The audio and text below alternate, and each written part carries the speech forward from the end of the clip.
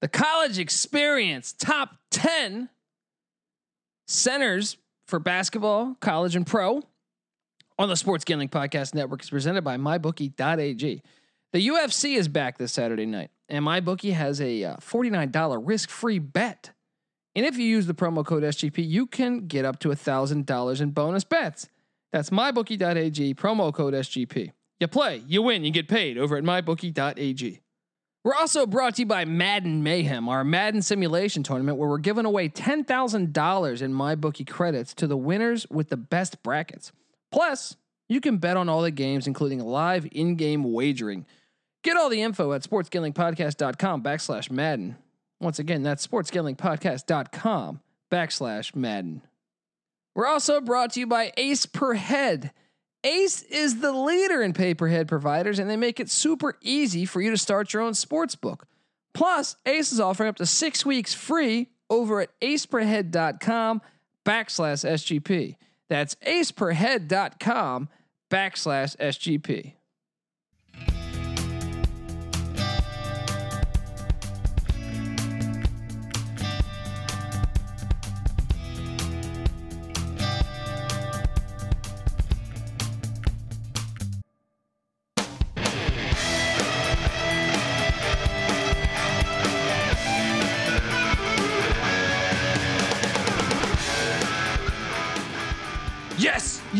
Yes. Woo-wee. Welcome to the college experience. My name is Colby Swinging Dantabase Dant, aka Pick Dundee. Hit him with it. That's not a pick. That's a pick. Yeah, buddy. I love it, buddy. We're really getting the chemistry down here, I feel like. And if you're wondering, my co-host, who he is, what's the voice you're hearing out there in the yonder? In the wilderness. It is the burrito eating, sideline kiss stealing, a wheeling and dealing. Woo. Give it up for former James Madison defensive back, current douchebag, Patty C, in the place to be. Hi-oh. Woo. Woo. Muddy Waters getting in on the action, man. Oh, yeah. How are you, pal? Buddy, this is the episode we've been waiting for. Fiction can be funny. Quoting Ace Ventura. No, I mean, look, I mean, I've had a ton of fun doing the top 10 list. Yeah. What's great, it fires me up to, like, even if I feel like, you know, we've debated something, I go home or I go wherever, and then I watch 3 games of certain players or 4 games, and I sit there or a highlight tape, and I'm texting you throughout the middle of the night. No fucking way. Yeah. No way. Yeah. This guy's better. Look at this highlight. It's bringing back that thing that happened at 12 years old that you know, you let happen. Here's the thing that happens. Yeah. We're going to go dark here for a second. Let's go dark. Okay. Supposedly, you know, you bury things in your past, right? And they become part of you whether you like it or not. My sister was watching this documentary where this chick, right, beautiful model, borderline supermodel chick, right, gets in a fight. It's back in the 80s. Oh, yeah. Colby knows these types. Back in the 80s, she gets in a fight with her husband, and, like, he drives off all mad, and she, like, kind of runs up and, like, falls next to the car. And it, like, rips her face off because the wheel, like, runs over her face, and it, like, rips her off. And, like, you know, she's had to, like, the traumatic experience unearths, like, these other traumatic experiences that she had as a child, you know? And so, and then apparently she remembers then at that point that she had been, like, molested by her father when she was 4 years old because it triggered the same kind of emotion that she had otherwise buried down. Wild. You know, crazy that the brain does that. Sorry, we went dark there. But that's what's happened here. You feel molested. I feel molested by this Michael Jordan documentary, right? It is, like, to me, a night, like, look, and I still, and you'll see this in a couple episodes when we do our favorite player, or top, not our favorite, our top players of all time. I have been watching it, but I mean, it was the cruelest thing ever to me. to have that come out at the same time as this quarantine. Yeah, that's the big like fuck you. You know what I Yeah. mean? Like you had to throw it out in the middle of a fucking quarantine. The We're so only sport thirsty you for get. sports, Yeah. and you produced it.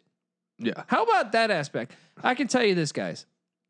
Any documentary that is produced by the person that is Portrayed in it. yes, Yeah. take with a fucking grain of salt. Yeah.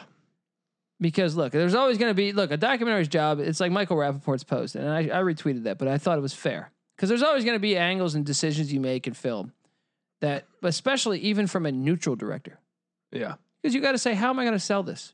What's the appeal? Right. Right? There's an angle at everything, right? Yeah. But when you have it in house on yourself, like that's like a biography. Yeah. Autobiography. Yeah, that's what I mean. And it's tough to really validate because it's like, I believe he's the best player I've ever seen. But at the same time, it's pretty silly that you're doing a documentary on yourself. Right. And here's the thing. Here's what's going on is they're like touching on what actually happened and addressing it, without revealing like what probably actually happened, especially. I haven't gotten to the gambling parts, or even if they're going to address the gambling parts. I think they do. They touch on it a little bit. I didn't watch the most recent but episode. I believe that would probably be presented in a way that says, yeah, he loved to gamble, but it wasn't really a fucking huge problem. I mean, and you can say this. Craig Hodges has already been outraged at the way that they were portrayed. Former Chicago Bull. Dude, he's fucking pissed off. All the Bulls on Tony Kukoc has kind of said he's gone out saying there's two sides to every story. Yeah. It would have been nice. Unfortunately, the Bulls GM that what's his name? Krause. Yeah. He's not alive to defend himself. Yeah. So exactly. But I'll say this also. Like Oakley, no, who is it that got shot? Oh, Horace Grant. Yeah. Gets shot on. I haven't gotten all the way in, so I can't speak. I didn't see that. But supposedly he's been called a snitch that like let out all the locker room secrets that were happening, like Jordan punching other players in the face or whatever. Well, like Will Perdue, I think I do remember hearing that back in the 90s. I haven't seen that in the documentary yet, but I'm not caught up to date. But I can tell you this, man, the Isaiah Thomas thing, everyone's saying, "Oh, you're such a bitch, wouldn't shake hands." And I get it from our perspective now. You're like, "Oh, you should shake hands." Yeah. But Larry Bird came forward. I put it up on Sports Gambling Podcast on Instagram. Check it out. Dominique Wilkins says that Larry Bird never shook my hand for 13 years. Yeah. And Larry Bird basically said that I never shook anyone's hands. Yeah. Especially if I lost to him. I mean, shoot, that Lakers Celtics 30 for 30 series made it seem like, he was a complete asshole to. Yeah. But that's the edge that he needed to be.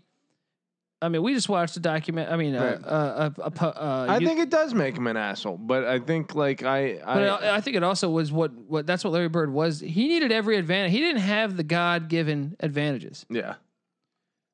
I think Larry Bird would create these things in his mind. Well, look, here let me be fair here. Yeah. Because there is a difference here. Because when Shaq did this to David Robinson and made up a story about David Robinson denying him a signature, he basically is smearing David Robinson's reputation with a lie. Yeah. Using some false. And he admitted this lie. Yeah, later on. Shaq has come clean and has turned around and become what seems like a pretty darn good person. He was a complete Debo asshole back in the day. Agreed. He pushes Chris Dudley to the ground, and they called it technical on Dudley after throwing the ball when Yeah. it should have been a technical on Shaq for pushing him. Shaq Still the filthiest ass dunk that one of the best dunks ever. Yeah, you never want that to happen to you. Yeah. But Larry Bird is different because he didn't publicly smear this person. He would publicly smear Lane Beer. Who deserved it. Yeah. But even Dominique said, he goes, after that he never talked shit to me again because I gained his respect. Yeah. After the way I attacked him. Yeah. On the court, not verbally. Right. But we watched a video also where Kareem Abdul-Jabbar said that's the best player he's ever played against. Bird. Yeah. And he goes, and Abdul-Jabbar says it was his mind that made him so great. So to me, he was great at creating advantages like that. Yeah. Whether you see it as an advantage or not, Bird would create an enemy out of thin air, essentially. Yeah. And I think that's a situation where he wouldn't shake people's hands. It's in his head.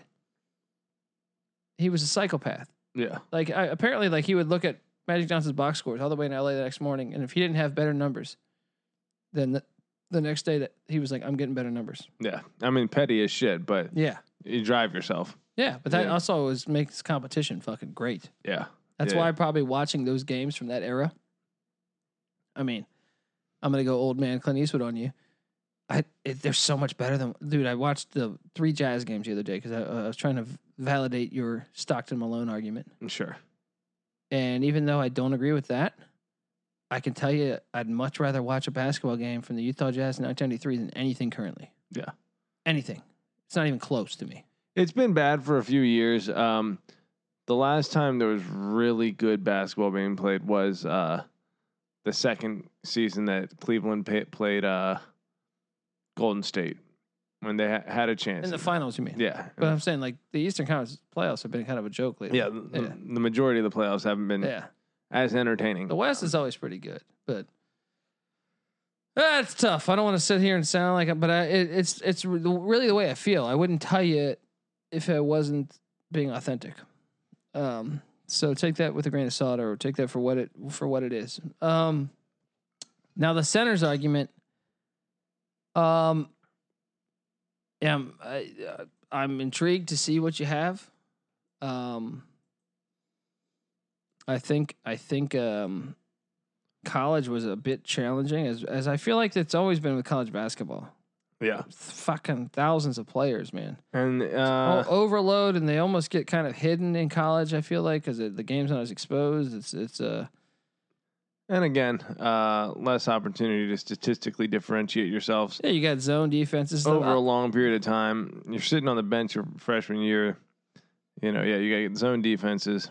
Like, it's just, in the NBA, you really have more of a chance to establish your brand and show what it is that you can do over the course of time and show yourself to be superior than other players. Whereas college basketball, there's too many confounding factors to really determine who's the better player. But college basketball strategy, to me, makes it still basketball. 100% at its purest, I think. It's still basketball the way it was. Dude, I saw an interview, and our guy sent this over. And even though I don't necessarily agree with the point that he made, and we're going to address this soon, but our guy, Alex A.B. Crouch, 93, posted like a interview of Wilt Chamberlain talking about the game and the way, and it's kind of like it's always going to be.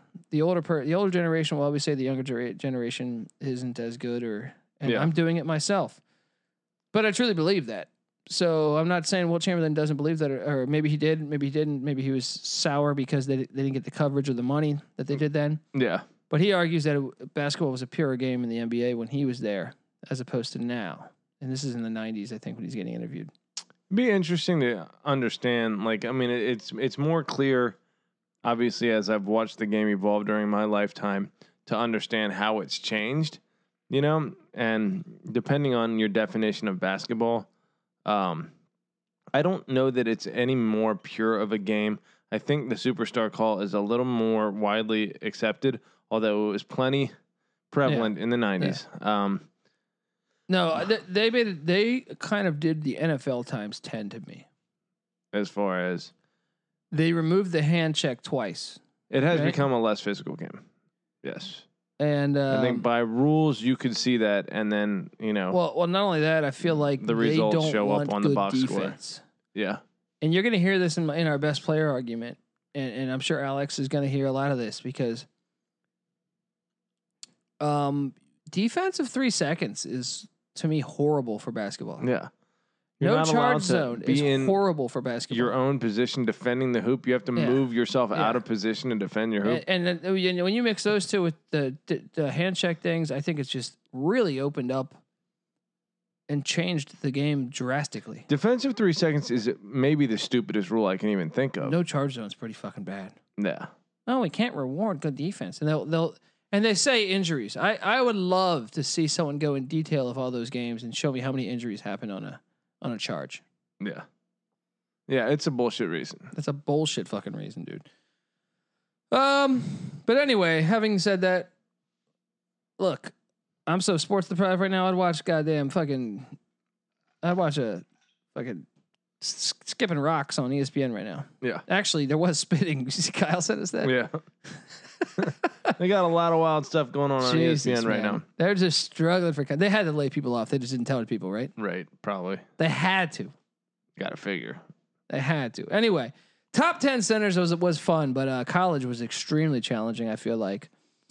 NBA, I felt all right. I felt like there's a big gap between, and maybe this is old school me. I feel like there's a big gap between. I'm gonna say 5 or 6 and the rest. In the NBA? Yeah. And I even think there's a gap from 4. Yeah. After 4. But even 5 and 6, I feel like 5 might be on a higher level, and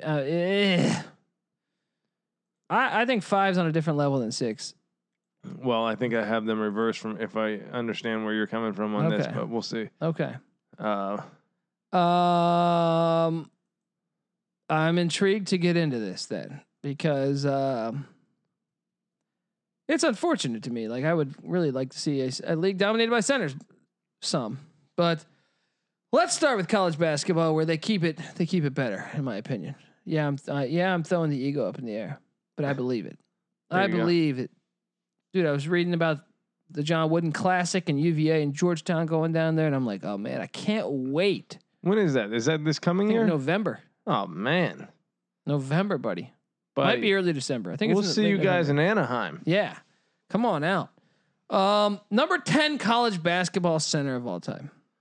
And look, here's where it starts to become a little bit of an issue, because some of these guys I saw more than others. You know, well, that's the problem with college basketball. When you have 300 some teams, you know, you get a minor bit of exposure. Yeah, and a guy like this, obviously his draft credentials speak for themselves. His statistics in college speak for themselves. But Jim McElwain. I didn't get to see him enough. My computer's going really slowly right now. I am talking about one Utah Ute and Michael Doliak. No. Oh, because he could ball a little bit. Doliak could ball. Oh, you're going Bogut. I'm going Bogut. Okay. Yeah, Bogut had a nice 2-year run with 13 and 10 and then 20 and 12.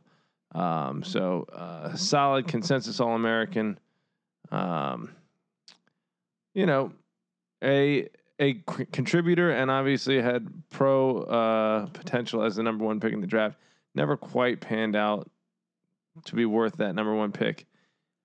Won a championship, maybe 2 in Golden State. I know for sure 1. Yeah.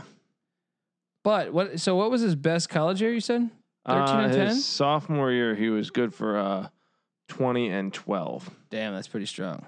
Yeah. That is pretty strong, and you're making a case for me to get this guy off my list. Okay. But God damn it, I want him on this list because I'm hoping that your oldest brother is listening to this. All right. Oh, okay. Well, I know you have a special place in your heart for this guy, so I just want to do this as more of a power play than actually thinking he's the 10th best center. Well, let's play along. Yeah, let's just go for it. The 10th best center in college basketball of all time is Brian Cardinal. Tell us about Brian Cardinal. 4 years as a starter, 4 years double digits points. 10.6, 12.0, 11.4, 13.9. Senior year, he's averaging 14 points a game. He's also knocking down a good 6 boards, 2.4 assists, and 2.0 steals. Junior year, 2.3 steals. Brian Cardinal, a thief. Robin Hood. He's a thief, and he stole your oldest brother's heart. All right? Okay, I really am not going to put Brian Cardinal, but damn it, I want to do that. He's a great player. He's an NBA champ. He deserves to be recognized as an NBA champ. He is an NBA champ, and he hit big buckets sometimes in that series. He hit some wide open threes when the rotation came to him. There it is. Brian Cardinal will be heard forever and ever and ever in the sports world. I want you to send that to your brother. I'll go Andrew Bogut too then, because I you know what? Actually, what is Michael Doliak's stats? Because Michael Doliak was a guy. I had some guys on my honorable mention, but I didn't even think about Michael Doliak. Brian Cardinal, 13.9. Not much of a rebounder there. Well, he was athletically limited. Yeah. Sure. But Michael Doliak, if you don't recall, at Utah with Keith Van Horn at the same time, playing the center spot. Pull up those stats. He might need to be mentioned now. He was good for 16 and 7 his junior year or senior season. Yeah, he was a good player, man. But I guess I'll go Bogut too. Give me Bogut as my 10th best center. Center is a challenging position to find 10 centers. It's a real drop off. Let me. Yeah. I'll throw some. Should we throw some honorable mentions out there? Yeah. Look, DeMarcus Cousins probably would certainly be higher, although his stats aren't incredible, but decent stats for one season. Kelly Olynyk made mine. How close is Jay Huff to top 10 centers to you? Jay Huff, if he goes for 20 and 15 this coming year, we top 10. But since that's not going to happen, No way he goes for 20. But remember we watched that Miami game where he started out the game with the first 17 points of the game. Yeah, pretty incredible. That's fucking. And he had 10 blocks against Duke this year. Yeah, the game winner. Yeah. What would have been the game winner? He blocked. Yeah, he went off, and that was against the consensus like top basketball player in the country at the time. He'll huff and he'll puff and he'll blow the house down. That's right. Another one very recently this past year that maybe just recency bias here. Luka Garza. You know what? I'm removing Andrew Bogut. Who are you putting? Putting Yinka Dare. Yinka Dare. I love it. I want to see his college stats. How did I forget Yinka Dare? Cherokee Parks and Joakim Noah round out my honorable mention. How did I forget Yinka? Yinka Dare was supposed to be Dikembe Mutombo 2.0. Oh, I love Yinka's name. Rest in peace. I think he passed away. Out of George Washington. We remember. Oh, he's better, dude. He's getting 12 and 10 and 15 and 10, and then he came out early. That's the problem, probably, is he came out early. Yeah. Shooting 55% from the field and 53% from the field. I'm putting Yinka Dare. That was when George Washington was a pretty decent They program. they went deep in the tournament, man. Hey, but let's be honest. Can we talk about that for a second? I'm glad you mentioned Yinka Dare. He deserves a little shine. Can we talk about how that's what's great, and that's what I want college football to get to? Huh. Is geographically. Yeah. I was thinking about this the other day. San Diego State, it's a crime what's happened to their season. Even though they kind of lost a couple games down the stretch, they had as good a shot as anybody. I think you could really, I'd say maybe Kansas and Dayton were a tier above, but I still feel like they were vulnerable. Yeah. It's a tragedy what's happened for everyone, for Dayton fans. I couldn't imagine the pain. Yeah. That Dayton fans Your best have team in fucking probably forever. Yes. Just gets their season canceled. And then the best player is going to be the second pick in the draft, as far as what I read on CBS the other day. It's all that's a tragedy. But I'm sitting there in my head. I'm like, man, San Diego State's they've been to the Sweet 16 lately in the past decade when they had Kawhi Leonard and stuff, right? Yeah. They've been a good team. They've been relevant. Isn't that great that San Diego can get behind that? And then it's that's what makes college basketball to me the most efficient and it's a large playoff where all across the United States. A couple mid-majors, several mid-majors are very much at the forefront of the national championship conversation. Oh, but even if not, you saw UC Irvine, you don't have to go that far. San Diego to Irvine, 40 miles probably. Yeah. They've been to the tournament a few times lately, but they beat Kansas State when they were a high seed, and they almost beat Oregon. I'm saying you 40 miles to find another fan base that can get excited. Probably a little more than 40, but really? Maybe 80. Okay. Yeah. Depends where in San Diego. San Diego County's fucking gigantic. That's true. There we go. Got a thumbs up from I'm excited to have this next guest on coming up for the Sports Gambling Podcast. I'm really excited. Beautiful. Anyway, what I was saying was then you go and you say, hey, well, how far is Irvine from LA? Probably 30 minutes. Yeah. And then you can go LA. Wow. You got USC's made it to I think an Elite 8 in the past 10, 15 years, right? Yeah. UCLA has won a national championship in our lifetime. They've played for a national championship in the early 2000s, I think twice. Yeah. And then you scoot up or even if you go west. I mean, even if you go east, UNLV in our lifetime Yeah. made the tournament. I'm not even talking the LJ years. They've had wins in the past 10, 15 years in the tournament. You can go across the United States doing this, guys. Everyone's got A voice. Yeah. It's A dog in the that's what fight. makes it so fucking great. Yeah. And that's why, dude, I've been to Vegas for those first rounds in March Madness, and that's really the thing. And I think college football, obviously I want a 64 team playoff, but I think, and people laugh at me for that. I do. Okay, that's fair. Yeah. But to me, until you don't have representation from a country standpoint, Yeah. I'll keep pushing it because I see it, and I see what makes it so magical is when It's a nationally, you have a connection to it. It's America. Yeah. This is all our fucking country. yeah, we're getting red, white, and blue stars and God bars. Darn it, I am. It's the first time I said darn it on this podcast. Tame Colby Dant over here.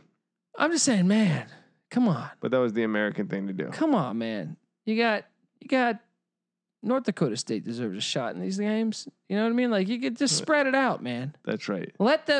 What's wrong with getting more people excited? A land of opportunity, people. A land of equal opportunity, not the land of the fucking money. Well, it is that too, but not the land of everyone gets one. But fairness. Then what is the American dream? That anyone can go here from any background, and with a lot of hard work and a dream and some dedication, you can prevail, right? Let's reinstitute those principles This is permeate the our deepest culture. Yeah. I'm getting on the college experience ever. There you go. But we need it. We need patriotism right now, Colby. I'm all on board, man. You are fucking. In Russia, they're throwing doctors out of windows. Yeah, that's true. Someone's on a conference call talking about the coronavirus. They're throwing them out of a fucking window, allegedly. Jeez. We need to do that with the College Football Playoff Committee. Throw them out the window. I'm fucking around. Okay. So that's why I have Yinka Daria at number 10. Very nice See what I did transition there? Yeah. So, and God bless Smooth. George Washington. All right. There you go. You got this movement today that's shitting on him because he might have had some problems. Yeah, I'm sure he wasn't friggin' Harvard grad that had the internet at every fucking drop of a. Guess what? Yeah. People think about you right now, and when vegetarianism overruns the fucking earth, and everyone says, "Hey, guess what? We learned how to talk to animals because we can read each other's brains now," which is like actually happening. Like they just came out with a technology that. So you telling me my girlfriend can read my brain? If she uses this technology, probably in the next 10, 15 I don't years. have a girlfriend, but I'm saying allegedly. Well, she would be shocked with the filth that's going on in there, I'm sure. She's like, why is he thinking about Rick Fox? why is it 3 a.m. and he's thinking about Rick Fox? I'm in lingerie, and he's still thinking about Rick Fox. Well, that's too pretty of a dude to say, though. Yeah, It'd be like, why is he thinking about Jay Hilgenberg? It's like, who the fuck is Jay? She'd have to Google Jay Hilgenberg. She's like, I don't even know how to spell Hilgenberg. What the fuck? She's telling her girlfriends, who's Jay Hilgenberg? Right. I'm reading his brainwaves, and there's some 330-pound offensive lineman fucking covered in grass stains. Who's Bronco Nagurski? Sweetheart, who's Bronco Nagurski? Right. I'm putting up Instagram photos, and all he's thinking about is Bronco Nagurski. Ah, God bless. We're God idiots. bless sports. All right. So All right, my number 9. He's a 1-year guy. 1-year guy. Doesn't make the list very often. In fact, there's only a couple of them on my list. This guy was really special in his 1 year. Jahlil Okafor. Dude, he almost made my list, but the 1 year cost him. Yes. NCAA champion, consensus All-American. 17.3 points and 8.5 boards. Good, but not amazing. You were stats. sold that he was going to be great in the league. I remember, thought right? his game would translate a little better. I thought, I saw a guy like, now I want to look up his pro stats, but who's the Frenchman that played for the Spurs a few years back? Kind of big, white soft. guy? No, Oh, no, you're talking Boris Diaw. Boris Diaw. I like Boris Diaw. Okafor man. kind of reminded me of a bigger, smoother Boris. Well, I don't know about smoother Boris Diaw, but similar. He didn't have no jumper like Boris. Boris Diaw could hit like an 18-footer. Yeah, Boris Diaw is nice. Yeah. The European players, they got those fundamentals down. Yeah. Boris Diaw, good passer too. Yeah. Boris Diaw I saw take over a game. Like it was one of these games when Spurs were getting blown out in the playoffs. I think I remember that. And they were down by like 25, and Boris Diaw single-handedly brought them back to within like 4 points in like a 6-minute stretch. I was like, "What the fuck am I watching?" He was an underrated role player, man. Yeah, very underrated. Yeah. That was a deep team they had. By the way, like I said, Yinka Dare. I haven't pulled him up yet, but because I think he died. Yeah, but shout out, and I don't want to tarnish his legacy if he did die. You know, God rest his soul. But I will say, one of the more hilarious moments is apparently he got cut by the Orlando Magic. Yeah. Apparently, I mean, his NBA career was a fucking really bad failure. Let me see. Jahlil Okafor, by the way, started out 17 points a game and then immediately in the NBA. Yeah, 17.5 points per game his rookie season, and then proceeded to do nothing after that somehow. What? Yeah, weird. We got the tape on him. Right, someone figured him out. Adjustments. Yinka Dare, 4-year NBA career, all 4 years with the New Jersey Nets. He got traded to Orlando. Okay, he gets cut by them in their preseason. Yeah, but ransacks their team photo. How's that? Apparently, they keep going to shoot it, and he jumped in. He jumped in the fucking photo because apparently he got cut. I guess I'm assuming I'm making this up right now. This is amazing. But I know that this happened where he actually had to be taken out by security. He was like, kept no, jumping into the roster. photo as a fuck you to the Orlando Magic, and I think he might have even stole some uniforms or something. Nice. So, Yinka did he die? Did he die? I think he died, man. 7 foot 265. Really had a lot of potential. You know what, man? If this guy, this is a classic example. Most times I always say, get your money. Shit, even in Yinka Dare's case, I'd say, get your money. Yeah. But God, this guy was athletic. If he just could have been coached for a couple more years. Yeah. 2.1 points per game, 2.5 rebounds per game. I'd say you could have stayed up.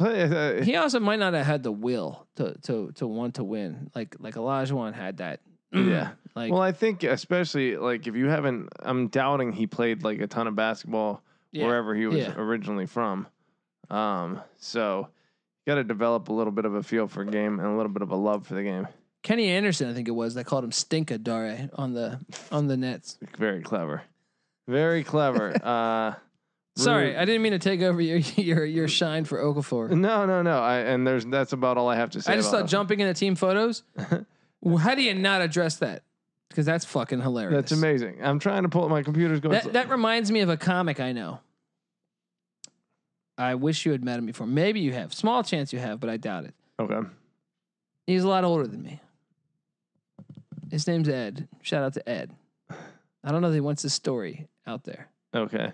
I think he wouldn't give a fuck knowing him. Okay. But just in case. Ed used to be a weatherman in Vegas. And he got, essentially they went with like the minority hire. Yeah. This is from his side of the story also. Yeah. So not only minority hire, also women. They got a woman, a black woman, I think, to do the weather. Yeah. He'd been with the company like 10 or 12 years or something. Yeah. He's pissed. He finds out about it. So he draws dicks all over the projector. Nice.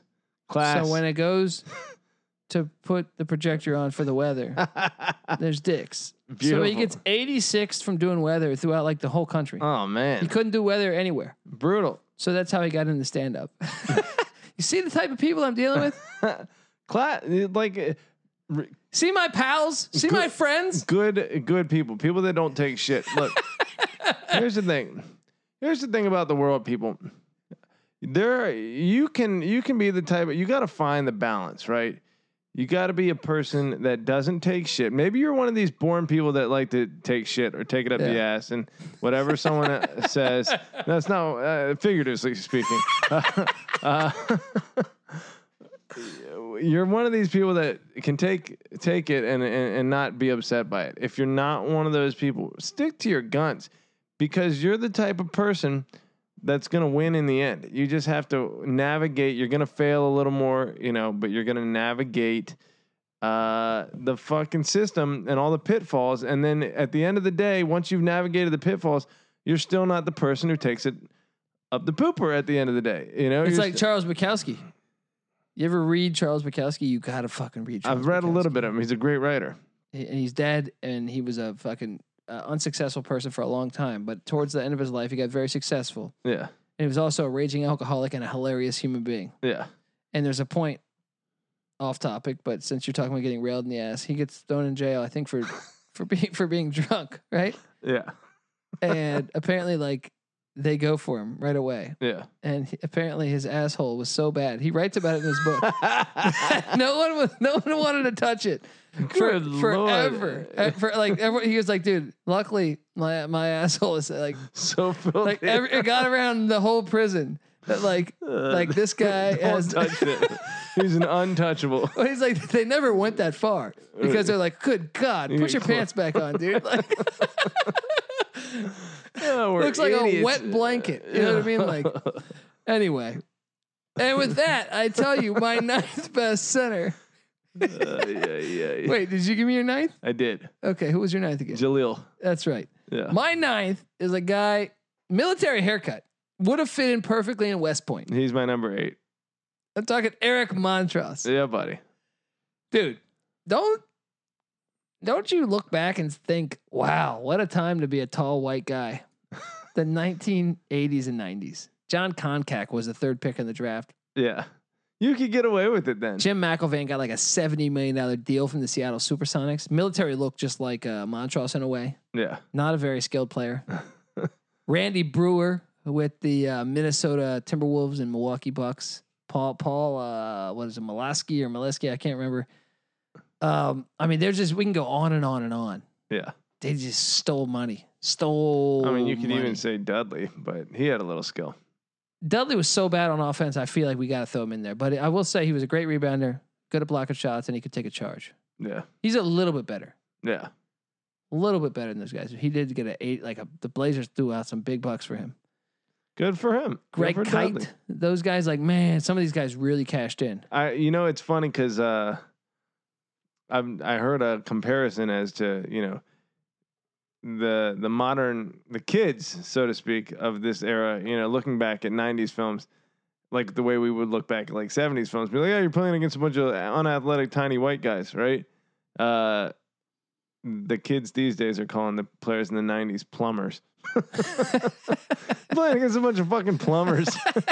I feel like John as much as I could have been a plumber. As much as I defend that era, yeah, and I would easily take on any argument with anybody, yeah, about today's era and that era. Sure, they got a point.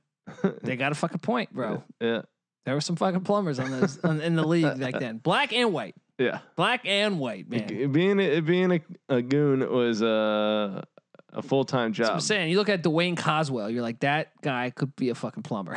Yeah. He's there for a hard foul and a fuck you. Yeah. You know what I mean? Like that was his job. Mm-hmm. I prefer that type of league though. Now I don't prefer obviously I feel like it was outrageous for some reason you should never give $70 million to a guy that can't score 5 points. Is that what Dudley got? Like 70 mil? Dudley probably scored a little more than 5 points. Oh, McElwain. Those guys. Yeah. Yeah. Even Koncak, 3rd pick in the draft, he probably got a nice deal. Yeah. They took John Koncak. Let's just because I just for fuck's sake, I want to say Koncak went in like 84. You want to talk about your all-time worst draft picks? Let me see here. I want to say he went in 85. I'm sorry. 85 from SMU. John Koncak. You want to talk about the importance of winning the draft lottery? Wasn't Ewing in 85? By the way, Koncak went 5th, not 3rd. Okay. But still, that's a lottery pick. Yes, Ewing went 1st, and he shouldn't have went to the Knicks, but NBA definitely cheated. John Koncak was picked over, first off, what's great is they took 2 huge white centers back to back. Koncak went 5. Joe Klein went 6. They took them. Check out the next 3 players: Chris Mullin, Detlef Schrempf, Charles Oakley. Oof. Yeah. Further down is Karl Malone. Oh man, with the 13th pick, Karl Malone. See, and Mailman, I'm all on your side on this one. I don't know how any scout can get sent out and say, hey, this Concat kid is going to be better than Malone. Meanwhile, Koncak has an 11-year career in the NBA. Because he's huge and he can block shots. 4.5 points per game and 5 rebounds per game. Look at this draft for centers. It's so crazy the way the NBA's changed. Keith Lee went 11. That's not a tall white guy. It's a black dude. But then at 15, the Blair Rasmussen is taken. And Rasmussen actually had more offensive game than Koncak. But it's unbelievable that he went with the 15th pick. The fact that you have ever seen any film of Blair Rasmussen play for the Denver Nuggets is unbelievable. Then with the 16th pick, Bill Wennington, who actually wins some championships with the Bulls. Yeah. But he wasn't like a true scorer. Yeah. He's never going to get you 12 and 10. Yeah. Which is unbelievable because it's amazing that all these centers, I'm looking, and by the way, by Bill Wennington's pick, the 16th pick, 1, 2, 4, 5, 6, 7. Bill Wennington's the 7th center by the 16th pick. Crazy. Well, with the 17th pick, another center gets taken. Uwe Blab by the Dallas Mavericks. Ended up playing with the Spurs. Uwe Blab. Uwe Blab. You should Google image this guy. That's because he looks fucking hilarious. All-time name right there. So that many centers went by the 17th pick. Man. That's what, 8 centers by the 17th pick? It's almost like they didn't know what the hell they were doing. Well, that's definitely because, and by the way, Manute Bol goes in this draft later. I mean, there's a center taken every fucking pick. Well, much. That's how we were talking offline about this. That's how the game was played back there. But still, I would still say like there's athleticism and you can grab a tall guy that can foul you anywhere. Yeah. I mean, why waste a first round pick when you know like put Uwe Blab, Bill Wennington, and Blair Rasmussen were all picked the 3 picks right before Joe Dumars. Oof. Further down in that draft is AC Green, Terry Porter, Terry Catledge, good player, good power forward before the knee injury. Tyrone Corbin was a solid contributor in the 2nd round that went. Hot Rod Williams went 45th. Gerald Wilkins, last pick in the draft. Talk about the best pick in the fucking draft. Yeah. Gerald Wilkins could play some ball. Well, I'll tell you what. During the 90s, I was convinced that there was no less important position on the court than the small forward position. Just an utterly kind of unimportant position. The Bulls were a weird team to be featuring a 2 and a 3 as their 2 best players. It was all about the center and the power forward and basically the big guys back then. So, now when you look at how the game has changed, the small forward is the key to the game. So, well, all that's affected when you get rid of a defensive 3 seconds, you change the charge zone, and obviously with the hand check rule changing too. But by the way, apologies to Gerald Wilkins. He was the last pick of the 2nd round, which would be the last pick today. There was 3 rounds in 1985, and another great player ended up being. But shout out to the 3rd round, Sam Mitchell, solid contributor. Michael Adams, the bullet point guard that dropped 54 points in a game before. Arvydas Sabonis. Hey, buddy, we're doing a review of the 1985 draft here. Check us out. Last pick at 3 rounds. Yeah. Mario Elie. Nice. That's there a is fucking value great down at the bottom of the draft. Uwe Blab went like 15th. Mario Ellie's going like 100. I'm just glad you're saying the name Uwe Blab over. Did you Google image him? My computer's fuck your computer. Fucking crawling right now. Okay. Next up. Was I supposed to give my number 9? Yes. Eric Montross, which was your number 8? Yeah. So my number 8 is a guy that, he made Patty C's top 10. Zach Randolph. Very nice. Didn't make my college. No, he made your top 10 power forwards of all time, which still is, I'm sitting here in awe. Zebo, baby. Give the man his due. Tell me about Zebo in college. Let me tell you something. Michigan State, for a solid, even now, but for a little bit while, for a good 20 years there, they were bringing in these Bulldogs. Draymond Green, I'm forgetting other ones, but even Martine Cleaves. Their game was with Jason Richardson kind of didn't fit their normal style. Yeah, he was a little too much of a athlete. But I mean, the rest were like dudes that will beat you down and grind on you. Yeah. They used to have a dude named Jamie Fike, I think his name was. Let me see if I can, just so I know I'm right. It might have been late 90s. Jamie Fike. They put a beating on you. And he made the NBA after it too, man. Yeah, Jamie Fike. What year was he? 2001. 2001. Michigan State, that's similar to their football program. When you wear the colors green and white, you kind of can't be a finesse team. You're pretty much relegated to being a physical team. What are you saying about Sam Darnold and those New York Jets? I'm saying they're just going to be a shitty team. Okay. Give me your number 7. My number 7 is it 7 or 7, yeah, right? Is another 1-year guy. I think he's the last one on my list. John Koncak. No.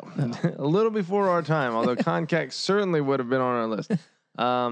No, this is a number 1 draft pick. He hasn't quite panned out in the pros, but he had a monstrous single season at Arizona recently. I'm referring to, of course, DeAndre Ayton. He didn't make mine because of that. The 1 year thing, I tried to stay away from.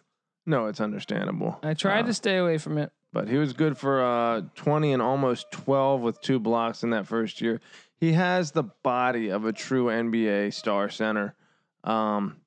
It's a little surprising that his game hasn't come along because I guess, I don't know, maybe he hasn't had much. Matters where you land, who's coaching you. Yeah, and maybe his background. Yeah. He's been reliant on his athleticism. Like we've said, there's plenty of examples of those. So he may be a few years away. So my number 7 is a guy that made my top 10 power forward list. Yeah. Out of Chapel Hill. He played center in college because college is undersized. You know a bit. what? I stand corrected. DeAndre Ayton has had a good year this past year. He went 16 and 10 his first year. I'm an idiot. For some reason, I thought he was terrible. This year, 19 and 12. DeAndre Ayton. Why are you hating on him, man? I don't know. Why am I hating on him? Whoa. Hello. My number 7 is Rasheed Wallace. Played center in college. Yeah. I confirmed that by going and checking a bunch of shit. Nice. And he was just as dynamic as a college player than as a pro player in my mind. Yeah. Oh, he was definitely a big dog in college. Yeah. So, could hit all the shots. Duke Carolina rivalry was amazing, especially those years. Yeah. I think Carolina actually was the better team in that stretch, but they didn't sweep them. That's how good the rivalry is. Those were kind of like down years for Duke, 95, 96. Yeah. And they still, I think, split. No, hold on. I want to pull up his stats. I just drew a blank on who we're talking about. Sorry. Rasheed Wallace. Rasheed Wallace. I want to see what he did. Yeah, but you're right. There's 90s. 95 Duke, I think, is the one that didn't make the tournament. I think that's where that rivalry really became what it was during the 90s. Yeah. I don't know. Late 80s, it started to. Yeah, started to get probably bigger. when I first got into it. Ala Abdul Dunabi and Danny Ferry, Johnny Dawkins, those guys going head to head with Kenny Smith, J.R. Reed. When was Duke Joe first Wolf. competitive for a national championship? Mid to late 80s? Yeah. Gotcha. Mark Allery days. What's his name? Rasheed Wallace, good for 16.6 and 8.2 with 2.7 blocks his sophomore year. So, solid. He was a beast. Yeah. And it stood out on court. When he would dunk, he wouldn't dunk like Eric Montross. He'd dunk like, hey, that's a guy that's going to be good in the NBA for 10 years. Yeah. 65% from the field, completely dominant. All right. So that was your number 7. 7. So you're number 6, college. Because let's just get to pro. Let's just shoot these out. All right. Well, if I can get to it. Okay. Big Country Bryant Reeves. Made my list too. Yeah? A little higher? Not by much, but he's higher. Okay. Bryant Reeves. Took his team to a Final Four. Where was he? Oklahoma State. Yeah. He's I want to Cowboy. say his son is Oklahoma commit right now. That's bullshit. Yeah. Come on. Someone should send, what's our guy's name, the football coach, Gundy, to talk to him right now. Yeah. Do OK State basketball a favor. Although OK State basketball has a strong recruiting class coming in. Watch out for them Cowboys. Eddie Sutton's spirit lives on. Boom. The Cowboys getting it done. Yeah. Bryant Reeves had a stellar basketball career. Dude, you take anyone to a Final Four, I'm not gonna diss your ranking of the player. Yeah. So my number 6 is where is it? My number 6 is Bryant Reeves. My bad. My number 6 is Bryant Reeves. Big country. Getting her done. Dude, well, I mean, you go to a Final Four and he was dominant, even though that's another one that got a big contract. Although I was like, he's not that athletic. When he goes in the NBA, he's going to struggle. Yeah. I still think he had like a 40-point game in the NBA. Big country? Yeah. Yeah. I knew his game wouldn't transfer. I mean, going to Vancouver is, for a guy like Big country, probably a blessing statistically, but obviously. He's probably still living up there smoking that weed. Smoking that good. Bryant Reeves, I just want to see because I think he had like a 40-point game still. Hey, look at that. I close Microsoft Word. My computer starts flying. Lovely. Bryant Reeves. I want to see his college stats. I know he was averaging in the 20s at some point. Dude, he had a great run. That team was good, man. 41 points in 1998 against the Boston Celtics. Nice. I mean, big country. He deserved the name. Humongous. If he didn't get injured, 7 foot. Are we talking about a guy who's not good? Maybe, but over a. Dude, you scored 41 points in an NBA game. Shoot, man. You can't say that about Chris Dudley and about those other hacks we're talking about. John Koncak probably scored 14 in a game. 41 points from a 275-pound fat man.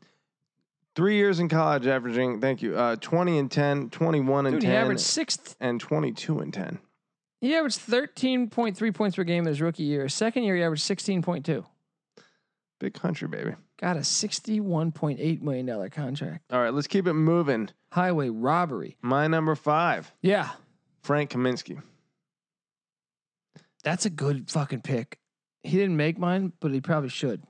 Yeah, I mean, he would talk about a guy who gets the big shots too. Yeah, they lost in the national championship, correct? There's some really bad. That's one where like, I'm not gonna say Sternism, but a clear call, a pivotal call in that game, clearly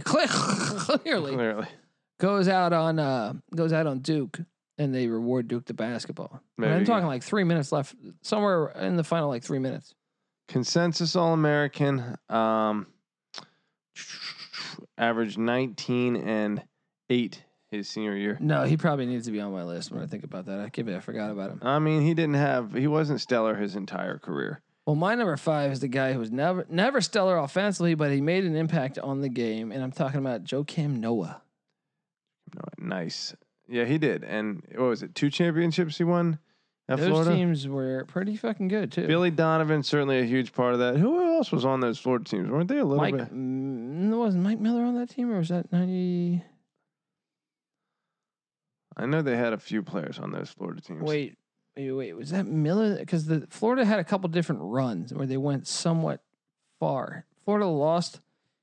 Florida went to the championship game like 3 times in the 2000s. Yeah. So I'm unsure which team had what. Yeah. Either way, Joakim Noah, definitely probably the front man, despite that busted grill Why of is his. it giving me game by game? This stupid shit. Anyway, that's not the stats I want to see. I don't want to go game by game and look at his stats. I want to know what he scored per season. I just know he was a force, and he was big and he could move the court. So I don't think he was ever a scoring ace. He wasn't. I want to say I looked at it a minute ago. 10 points, I think 7 boards or something like that. I think he got up to like 13 points at some point. I know, but his whole average in college was 10 points, 7 boards. Yeah. That's not great, but I know the impact you had on, like, that's one where stats don't matter. He stretched the court, will block you. He was good for 12 and 8 his junior year. Yeah. Solid. So hit me with your next shot. Slide back down again. My number 4. Start to get to a different level here of quality. I probably should have Malcolm Mackey from Georgia Tech. Go. Juwan Howard at Michigan. Well, yes, he's on my list too, and he is there at my number 4. Hello. Swords touching. Huh. Juwan Howard is number 4. Hold on. I want to tell you not this. The way I would have described it. I want to tell you guys that the college experience is brought to you by Madden Mayhem. You need to check out our Madden Mayhem tournament. I'm announcing this thing, giving away $10,000 in MyBookie credits for the best brackets. You can also bet on all the games, including live wagering, prop bets, futures, and much more. Available at mybookie.ag. Games airing Thursday through Sunday, starting at 5 Pacific, 8 o'clock East, and then we do another one at 7 Pacific and 10 o'clock East. Go to sportsgamblingpodcast.com/Madden for all the details. Once again, that's sportsgamblingpodcast.com/Madden for all the details. Oh, yeah. Juwan Howard really didn't get his rocks off. Wait, I'm looking at the wrong Juwan Howard. There's apparently 2 Juwan Howards. One of them played at Western Michigan and Detroit in the Horizon League. That guy probably got a ton of ass in Michigan. I'm Juwan Howard. Same years too? What years was he there? Or is it his son? 2011 and 2015 is probably his son. Mm-hmm. Now I feel God damn, this Bloody Mary's delicious. Yeah, I need a Tom Rathman. Shout out to Tom Rathman. Tom Rathman is a legendary. Supplying me. Juwan Howard's son actually put up some decent numbers. Juwan Howard himself, though, was good for 21-9 his junior year. Granted, that was after Weber left. It doesn't matter. 21-9 is 21-9. Yeah. His field goal attempts progressively went up over the course of his career, understandably so, especially with he's number 4, and you could argue Chris him number Weber. 1. Yeah. He was a beast. He's my number 4 too, so give me a number 3. My number 3 is a dude who I really thought was going to have a better pro career. Are we on the same page here? Connecticut? No. Oh. My guy is Emeka Okafor. He probably should make my list too. Didn't they lose to George Mason though? Potentially. He was NCAA champion, consensus All-American, turning most important player, averaging 18 and 12. He probably deserves. Actually, my list towards the end. Maybe Yanka's Stinkadar is gone. Okafor's in. Yeah.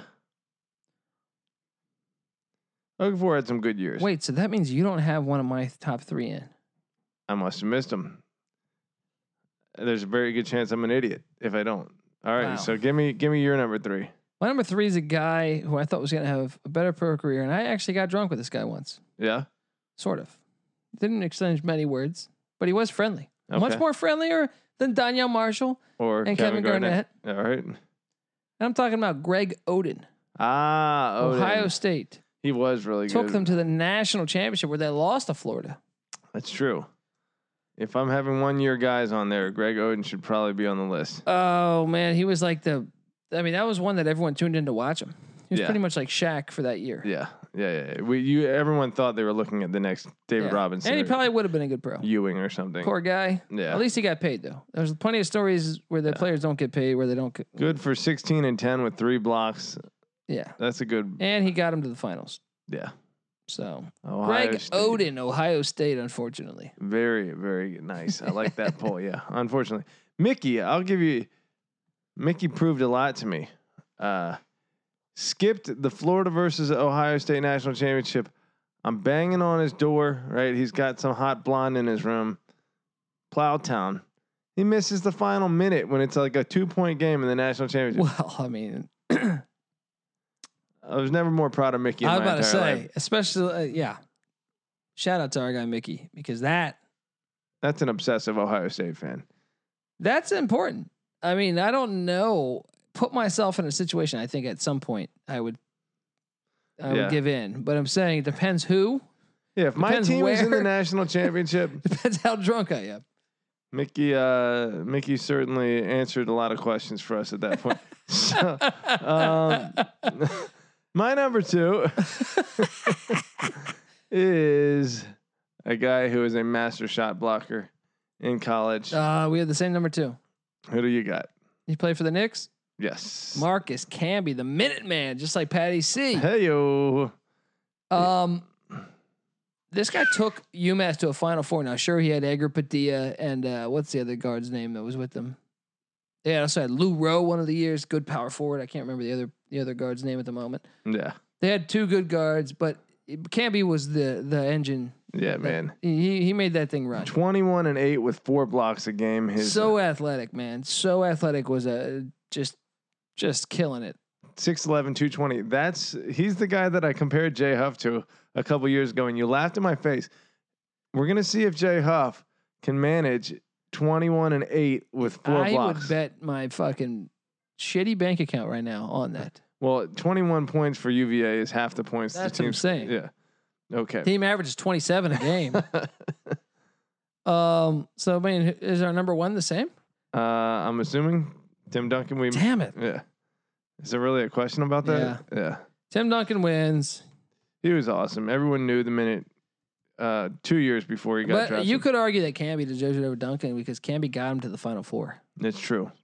But Duncan was just running up again into He the had Randolph Childress for some of those ACC. years. They were still a good team, but what are you going to say about Tim Duncan? Like his game Was so polished. Yeah, and Polished. it clearly worked out in the pros. It wasn't a counterfeit college experience. The dude was a fucking beast. So that's the college list. And that's fine because let's get to the meat of the list and talk NBA. But before I talk NBA, I want to tell you that we are brought to you by MyBookie.ag. MyBookie.ag. Get to it whether you're down on your luck or just because you're stuck. Find relief with MyBookie. There's never a quarantine on fun. You know what I mean? Never. Life without sports is finally nearing the end. And this week, with the UFC putting on its first show in nearly 2 months, you can bet the house that everyone will be watching because we're all sports deprived. But over and under submissions, KO decisions, and every other type of bet you could possibly ask for is available at MyBookie.ag. Start small or swing for the fence by taking advantage of the stack card to win some quick cash at MyBookie.ag. And if the return of a good old fashioned blood sport doesn't get your attention alone, have some fun on the house with a wager that you simply can't lose. You heard that right. A sports bet that you can't possibly lose. This Saturday, grab a risk-free bet up to $49 from our friends at MyBookie.ag because they don't want you to miss out on the action, and neither do we. Earnings from MMA and simulated sports not coming in quick enough? I ask you this. Try your hand in the MyBookie casino with instant access to hundreds of classic slots and table games, and new blackjack tournaments starting every week, offering opportunities to enter free and score a portion of huge jackpots. Stay safe, stay sane from the comfort of your home. Sign up now. Go to MyBookie.ag. Use the promo code SGP, and they'll match your deposit halfway, all the way up to $1,000. If you put in $100, they're going to spot you a $50 bill right there. Boom. Straight cash, homie. So you're basically getting free money to play with just for supporting us, the College Experience, the Sports Gambling Podcast. Once again, with MyBookie.ag, you play, you win, you get paid over at MyBookie.ag. Whew, that's a fucking ad read, dude. You slayed it. That's why they pay me the big bucks. Why did you put 30 bottles of alcohol on my table while I was doing this? Well, I don't know because we've gone through all the reserves here, and now we're down to the wine, and I don't know which wine you want to drink here. Well, look, I've had enough sugar. Yeah, I get gifted. Does anyone else out there still have an alcohol delivery guy? And I'm not talking about Instacart. I got a guy in the black market that drops me off alcohol. No one has that. I think you're the only guy that has. Me and Capone. Yeah. I still got a guy. He comes Prohibition era in a van, hustler. in a black van. Normally, and he'll give me either a box or a bag full of alcohol. That's a hell of a hookup right there. Right? Yeah. This is what you got to do in life. All right. People doubt me. The Viva Revolution! Look, you want to go with this? This is like a $40 bottle. This is a quality. Man, now I'm gonna fucking be taking your good shit. Fuck you. This is the podcast. Let's just have fun and drink. What a guy. But we need wine glasses, dude. I'm not gonna throw it into a Bloody Mary cup. I got that one right there. Yeah. Beautiful. All right. So we'll get started on our centers. You want to do the honors of cracking that bad boy open? You sure you want to bust that bad boy open? I am gonna bust this bad boy open. You're a true gent. I don't give a good goddamn, buddy. Very nice. Classy. Thank you, sir. Dude, I did a comedy show. I don't know if I told you this. Yeah. It's a nice pour. Thank you. I did a comedy show right before this whole pandemic hit, maybe a week before, Yeah. where they couldn't pay us. And the guy hosting the show, who does not work at the joint, Yeah. the bartender went like downstairs and he's like, bro, what do you want? So he gives me like 3 bottles of liquor. It's fucking dope. Hey, man. It was like fucking Blues Brothers, bro. You know what I mean? Like Blues Brothers when you're Yeah. you know, like the barter movie Blues system Brothers. here. It's like, dude, what? Yeah. And I'm like, I'm questioning him, but I'm like, dude, it's not my problem. He's the one giving it to me. We're the talent. So I ended up scoring like 3 bottles of fucking fine booze out of that thing. Hell yeah, man. I mean, when you talk about payment, if it's good booze, Yeah. Dude, I got like a $80 bottle of tequila, a pretty shitty bottle of vodka, like a $20 bottle of vodka, and this fine wine. Chardonnay that's a pretty expensive Chardonnay. Yeah. So We're classing it up. Cheers, buddy, to you and your cheers. bartering ways. Oh, dude, you gotta love that about stand up. Take you everywhere. That's Do right. a lot of dumb shit you'll get yourself involved into, but a lot of funny stuff. Fun lifestyle, Yeah. for sure. Where are we at here? Number 10. My number 10. This is going to be a fun one because we're going to argue this all day. This is a fun one, and I don't know that this guy belongs here, but Don't insult me. strictly on Don't accolades. start out number 1 insulting me. I may insult you with number 1. Strictly on accolades. Michael Olowokandi? Yes. Are you fucking with No. me? Oh, okay. Dikembe Mutombo. He's my 10. Yeah? Yeah. Okay. I don't know why you're so... sandbagging son of a bitch. I thought that was kind of shock value. I thought most would assume he's 7 or 6 or 8. Dikembe couldn't score for shit. He was also one of those guys where I want to see. It's like the Obama thing. I want to see the birth certificate. So I was convinced he was 41 years old as a rookie. All right? Dude, that voice. Dikembe Mutombo. Great guy, though. Seems like a great guy. Career high in scoring was his rookie season at 16.6. Coming out of Georgetown. More proof that the West was horrible, by the way. How so? Because his rookie year was his best year of scoring, and that's because the West wasn't efficient, from a team standpoint and also from a big man standpoint. That's a stretch of an argument. I don't know how you can connect the fact that his career stats went down. Well, normally in your 3rd or 4th year, you'd be a better scorer. Yeah. The West got better, and also he went to the East. Did go to Atlanta. He did come in the league at 25. So your game should be polished by then. That's true. He was a very good rebounder and really an incredible rebounder. He had a slightly better offensive move than Dwight Howard because he had a hook that could go in. Yeah.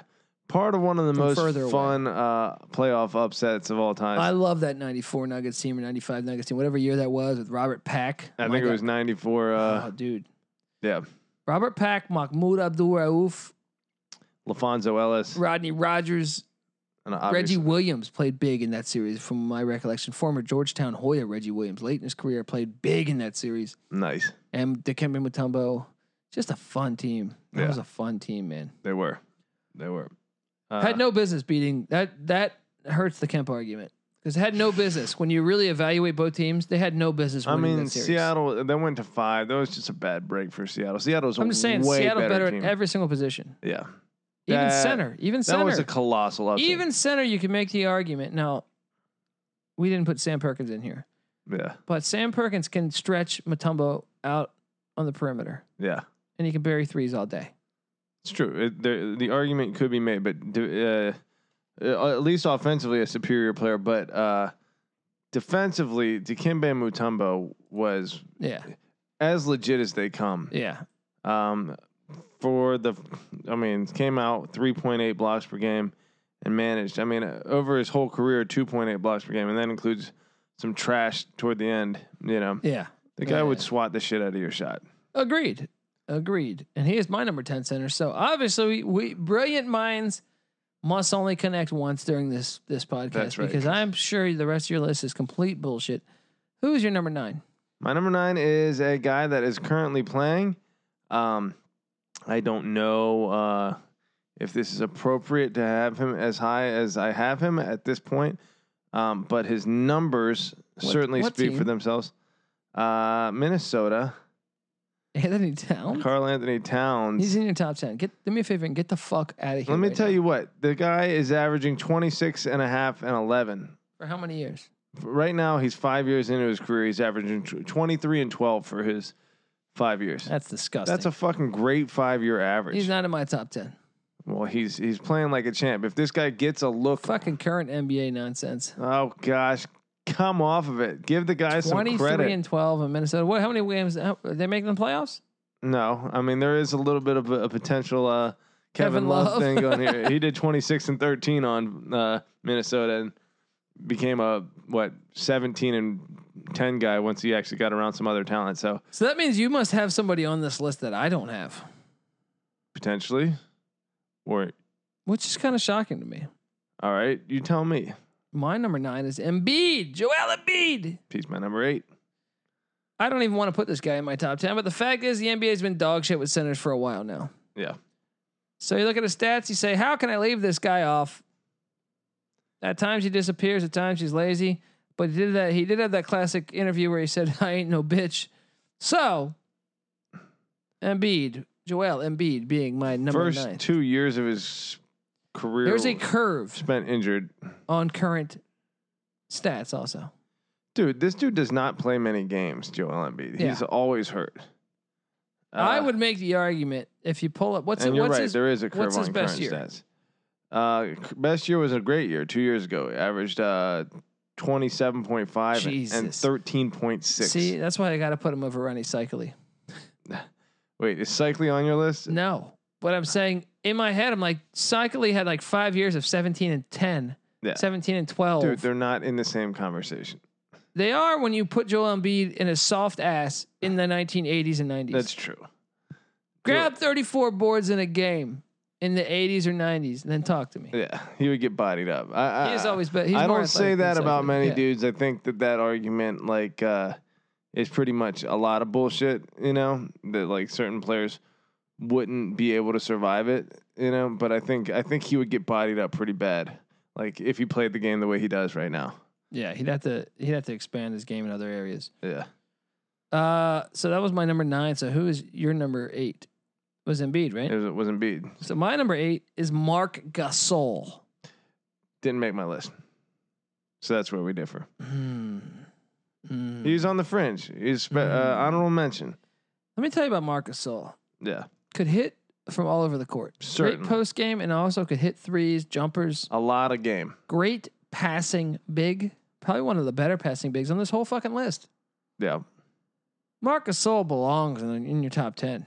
Marc Gasol hasn't averaged 20 points in a game his entire career. Little soft. I mean, obviously. Well, the whole NBA is soft, so. Yeah. Currently. He got up to 9.3 boards at one point. He was just never been a truly elite player. Marc Gasol. And these others late in your list are? Karl Anthony Towns has had elite stats in a season. I don't know if that means anything. Look, It doesn't. In the NBA, When every player's averaging 30 a game. it's crazy that there's just such a discrepancy between like the high end centers of our lifetime and then the rest. Yeah. This is the biggest gap out of any position Yeah. that we've seen. Yeah. And there's so much other trash in the 90s. That's what it just goes to show you. Yeah. Like there's at any given time, there's only going to be like 2 or 3. Like that's why the NBA like in the 90s was That's the probably golden why they era went of away from centers is because there was like 4 or 5. It wasn't even like there was that many, but there was just that was so many centers. Probably why they went away from there. It was like, there's not enough star potential for us to market our players to go Right. across the globe.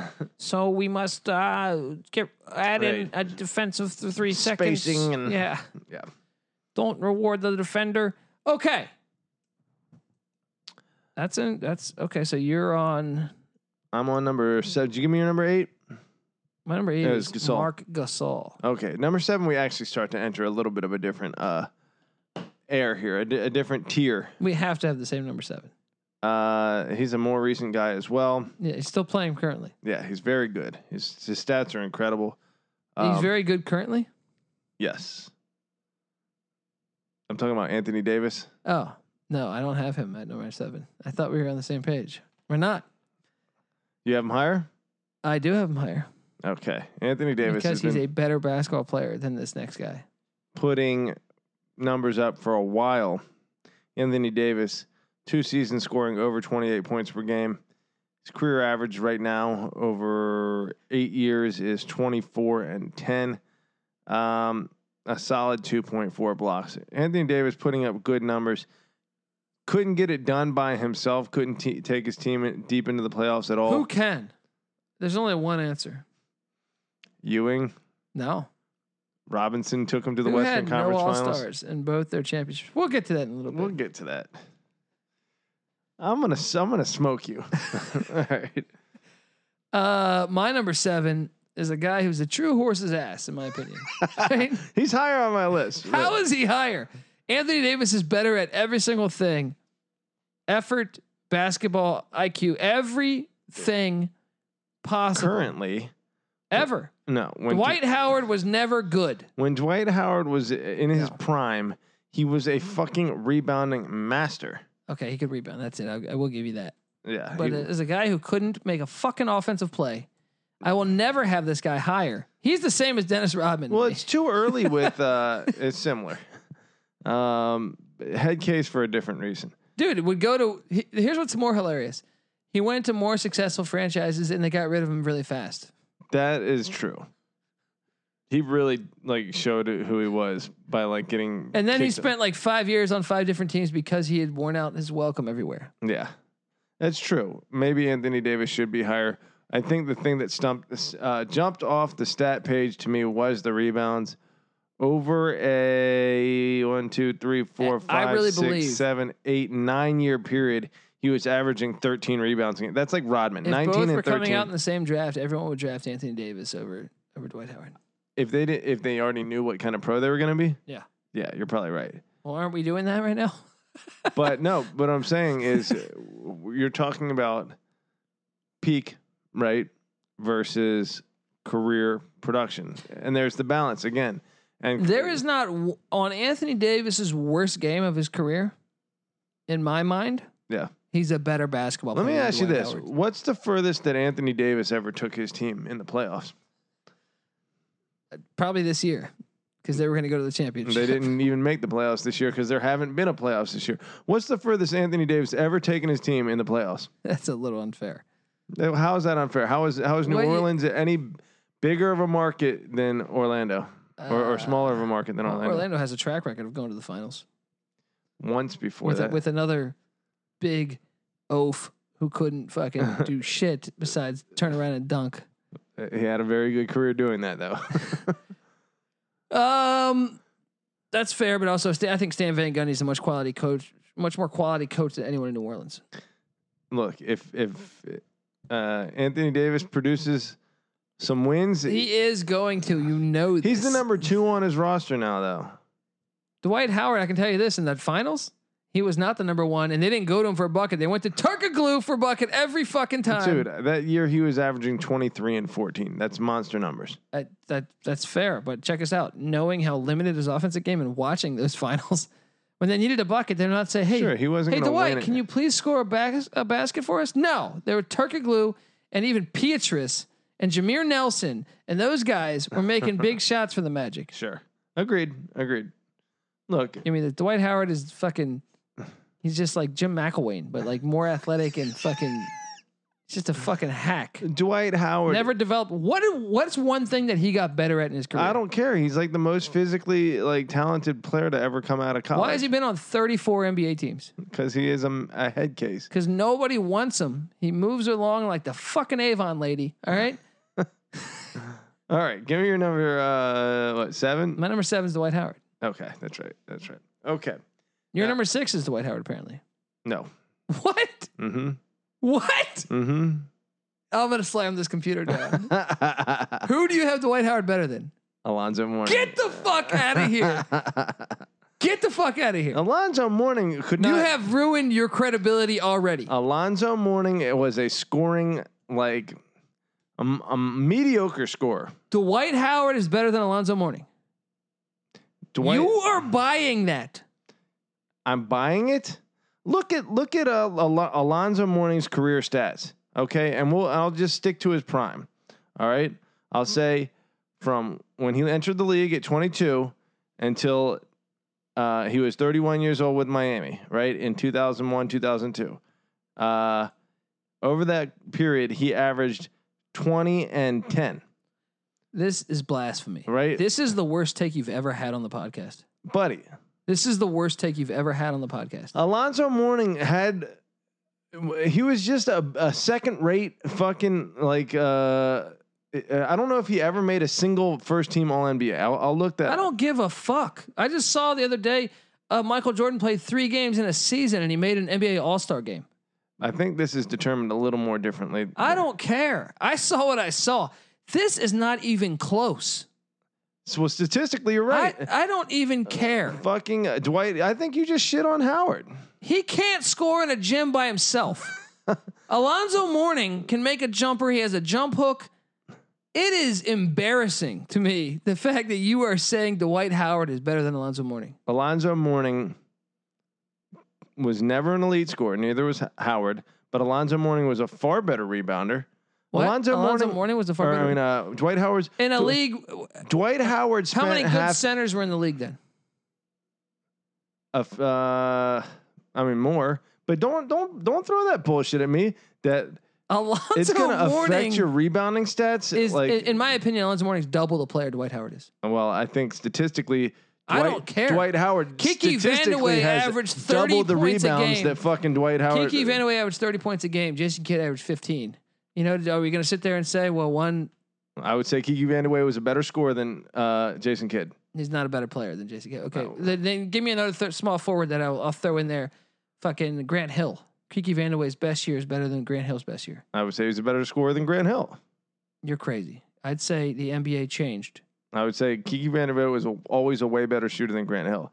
And Dwight Howard had a less offensive moves than by far. Okay, and not even close. This is a good segue into what we're going to get into for the rest of this debate. No, here. This is way worse than anything that I knew was coming. What you fail to acknowledge, right, is that even if you don't have skill, right, you can be effective just by being a more physically gifted athlete, which there's no question whatsoever that Dwight Howard is a far more physically gifted athlete than Alonzo Mourning ever was. That's fair, but check us out. Okay, and so what he was able to do with that, even though he didn't develop his game. So, in my opinion, Ben Wallace is on the same level as Dwight Howard. Ben Wallace? No, that's a ridiculous statement. Dwight Howard's slightly better than Ben Wallace. No, that's a ridiculous statement. Dwight Howard can't dribble for his ass. He can't do anything. What can he do? He can turn and dunk. Alonzo Mourning can do a lot of things. More game. No, he is a much better basketball player than Dwight Howard. Not in the sense that, all right, what did Dwight, Alonzo Mourning, did he ever take his team to the NBA Finals he won a championship with Miami, but he was what, the backup on that team? Yeah, I think it was okay. Get the fuck out of here with that still argument. Got that championship. Okay. That's your argument. That's what you're bringing at me. I mean, look, okay. I'm the first to tell you that championships are overrated. But I will say Dwight Howard. You acknowledge that right now too. Dwight Howard is the epitome of a guy that was so lucky the East was that bad. First off, and he, in my opinion, in the NBA Finals was not even sniffing. Like when they needed a bucket, he's a nobody. He was a nobody on that team. He was as much as Olden Polynice was offensively in the finals. Now you're gonna go and make me look up. Yeah, you're gonna see a bunch of rebounds and dunks, but basketball is more complex than that. You need a bucket. You need your best player to score. It's not that simple. It's not that black and white of he gets 18 points and 18 boards. Well, check us out. The game doesn't always have to come down to the last fucking play of the game. Well, if you can get the buckets earlier in the game, then you don't need to be the guy that gets them at the end of the game. So how'd that work out for them in the finals? Well, they got their ass kicked by a much better team. You're a fool. Dwight Howard playoffs per game. Absolute fool. If you think he's better than let me tell you this. Let me stick. Every general manager in the league would take Alonzo Mourning right down your throat right Dwight now. Howard. Okay, Dwight Howard in that 2010-2011 playoffs, which if I'm not mistaken, actually no, that was a different year. What year? It was. Dude, No, but the year they Every went to the general finals, manager would draft Alonzo Mourning over Dwight Howard. Dwight Howard's all-time playoff stats: 18.4 points and 13.8 rebounds. In that, How many times has he been in the playoffs? He's played 1, like 9 2, playoff 3, games. 4, 5, 6, 7, 8, 9, 10 different years. All on Orlando, right? Because he hasn't been recently. Right? No. 8 seed with the 1, the 2, 3, Wizards. 4, 5 with Orlando, 1 with LA, 3 with Houston, 1 with Atlanta. He went with Houston when they lost in the first round every year. He is the classic most. They did not lose in the first round every year. I think they made it to the third round because he played 17 games with Houston. Made it to the conference finals. Did they? In 2015? Yeah, they lost to when they Golden beat the State. Clippers? The Clippers collapsed. Probably. But he wasn't like what. You're Josh Smith was Dwight making- Howard hater. Yeah, I am. He sucks. He's a very horrible basketball player. Okay, well, playoff averages when they went to the finals was 20 and You 15. can never. This is the worst argument. I told you, this is the worst we've ever had on the podcast. All right, well, We have just found new home. Because if you are ever going to tell me he's better than Alonzo Mourning, you are a fucking fool. An absolute fool. it was a last second substitution. I will say that much. I had Howard above him. I mean, I had Mourning above him before I looked. You at can't the stats. really think this. Look, I don't care about I do stats. think that you have a really hard time acknowledging that a player can be good without being skilled. Not for being the best ever. Because to me, like, what do we look at? When we evaluate Larry Bird, Dude, when we evaluate all these players, we're Will looking at. Chamberlain, where would you put him on your all-time? I never centers saw list? him. I have no fucking idea. Where would Maybe you Dwight put him? Howard. I don't know. I honestly like. Will Chamberlain scored 50 and averaged 50 and 27 in a season. Oh, I would have to look up everything. You know what he had going for him more than his game? Being a far more physically dominant. I also believe that most centers were like 6'7" at the time. I don't think that's true, but That's what I'm saying. I'm not intelligent enough to talk about that topic. They certainly weren't athletic and tall back But then. I thought like they never had seen big men like that before for some reason. Sure, I agree. So, but even with that, I realize I am completely talking about something I have no idea about. Fun little factoid here. When Wilt Chamberlain scored 50 points per game, I looked it up just because I've been on this kick lately. The dude was averaging 39 shots per game.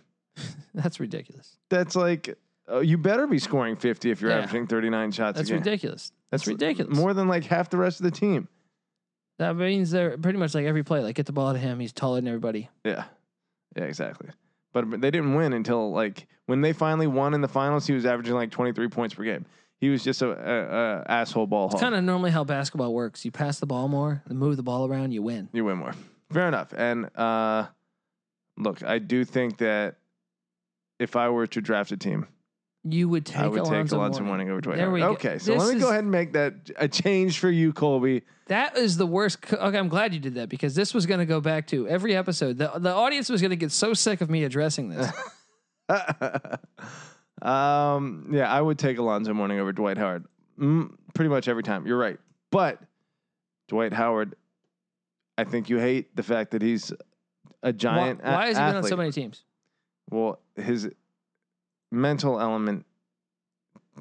You don't does think that negate- factors into being Oh, the it best does. player? It does. It does. I would mean, we take- left Derek Coleman out.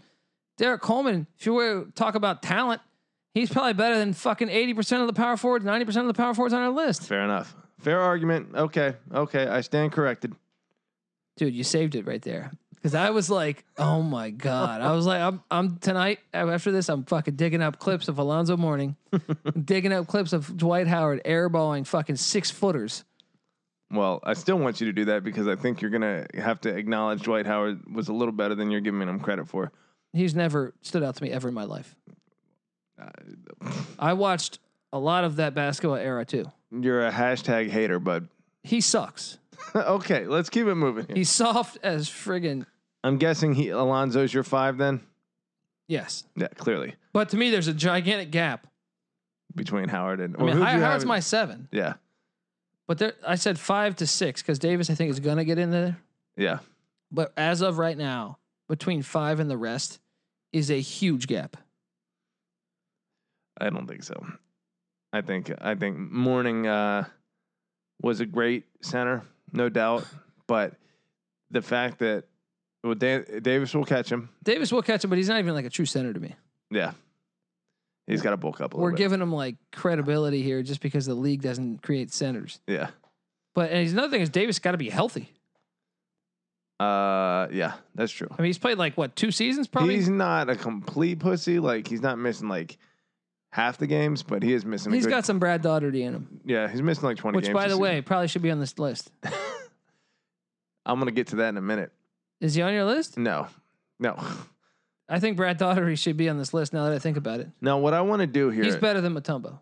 maybe He's better than Mutombo. Mutombo is a way better defensive player. He didn't play in the East either. I don't care. His numbers, Mutombo's numbers went down when he went to the East. Well, he's old as shit by then. Like 29. Let me see Mutombo. He came into the league at 25. That maybe 31. He's probably 38 by the time he went to No, Atlanta. no, he was in Denver for what? 5 years? 4 or 5 years? Let me see Dikembe Mutombo. 6 years maybe. I feel like 98 he went to the. He was Hawks. in Denver. He was there in 99 because Marcus Camby dunked all over them. Or all over him, 4, I should 5. Yeah, I guess he was only there for 5 years in Denver. Then he went to Atlanta at 30. His scoring actually went up. His rebounding went up. His block shots went down a little bit. You're right. But not to the point where he became What year did he go there? 96, 97 was his first year in Atlanta. Yeah. And yeah, I mean, in 99, 2000, he was averaging 12 points, 14 boards, and 3.3 blocks. That's a good center. Fuck Brad Daugherty. Go look at Brad Daugherty's stats and talk to me. Pull him up right now. Pull him up. Pull him up, Chief. All right, Brad. I think it's Doherty. Whatever. He went to UNC. He was with Jordan. He was the first pick. He could score more. Yeah. He got 3 seasons averaging 20 plus points per game. He was also a puss. He missed quite a few games. Not quite the rebounder. And this dude averaged 0.7 blocks per game for his career. Well, he was kind of soft, but doesn't matter. He was still a good You want player. to talk about a West Coast center playing in the fucking East Coast? That's true. On the East. But he got injured a lot too. Yeah. Very Anthony Davis. That's why I made the comparison. Yeah. Okay. So we have our top 4, and I say we just reveal all 4 and then debate. Sure. I mean, I think we both have the same number 4, so maybe we can. Is it a guy from Georgetown? It is. Yeah. Which I still haven't gone back and gone to the 89, 90, 91 Yeah, season, which well, I'm going to. I think he belongs in this conversation with these other guys. He might be a hair I told below. you that I think to me the top 5 Yeah. are on another level. Yeah. Well, I think there's significant separation, even from Ewing to Mourning. Significant. Like definitive separation. I don't think Mourning's in Ewing's class. I think Ewing's better, but I don't think it's by much. I think it's by a lot. I think it's by. Didn't we say scoring in the 80s was just more prevalent in the late 80s? So I think Mourning, had he been in the NBA in the late 80s. Ewing had so much more, such a better jumper than Not on Charlotte. Mourning. Not on Charlotte. Was he a decent? Yeah. I don't know. To me, man. Pat Riley kind of killed some of his game. I mean, he probably made him a better force, but Pat Riley was also, I think, a little old in the tooth.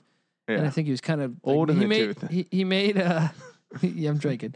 he made Mourning like a dinosaur, Mhm. in my opinion. Whereas if Bulked him up. if he had kept Mourning kind of in the Hornet form, I actually think he'd probably done better by your standards. Yeah. I believe that. I still have Ewing ahead of Mourning though. Okay. So Ewing is my 4th. My 3rd is Shaq. Okay. My 3rd, Get the fuck out of here. Hakeem Olajuwon. Get the fuck out of here. Okay, I'm not even offended at the Robinson Olajuwon argument. I'm Yeah. really offended at the Shaq. Well, we'll dig into numbers. We'll dig into reasons. there is here no numbers. in a second. No, there's numbers. No. There is no. There's numbers. big numbers. You're gonna bring up you compare their head to heads. That's an argument that probably favors Hakeem. But No, it actually favors Shaq. they're in their head to heads. Yeah, Is that right? because Oh, late in the career. I'm talking about when early in the career favors Hakeem. yeah, definitely. Yeah. But even at that, Hakeem was the equivalent of 10 seasons older than O'Neal. When O'Neal, yeah, he was. 10 seasons. When they played in the finals, Yeah. Hakeem was 32, but that was like Hakeem's prime. And Shaq was 22. But it's not the prime of the human body. It's not. But Not even that close. Yeah, well, it's like 4 years, 4 or 5. I'd say 27 is most players' physical prime. I've heard doctors say 25 to 27 is the range. Well, from a statistical standpoint, I almost always see like 26 through 28 are the years that like players kill it, because maybe like from a physical standpoint, they've regressed a little bit from where they were at 24 and 25. What are you looking at over there? I just got a text from our guy Ryan Kramer. Okay. Talking about our last podcast. He's saying we're fucking idiots? Time. Oh. Yeah. You know what? We have a good time. That's and we're gonna have a horrible time if you really believe, to me, this isn't as bad as Dwight Howard in Morning, but it's still bad. No. Because all right, so you said I have Akeem 3, Robinson 2, Shaq 1. You have Shaq 3, Robinson 2, Olajuwon 1. Okay. And it's not, to me, it's like, first off, the gap between 1 and the rest is large. Well, let me start this off with where I was when I was watching this, right? And I don't make on this one, I don't need to make much of my judgment in hindsight, right? I remember it like it was yesterday. Like I remember every moment of this, like everything that happened. Not every moment. I go back and watch film. I say, "Oh yeah, that happened," right? But I didn't miss it. I just wait. Who is your 1? Shaq, buddy. Oh my god, buddy. No.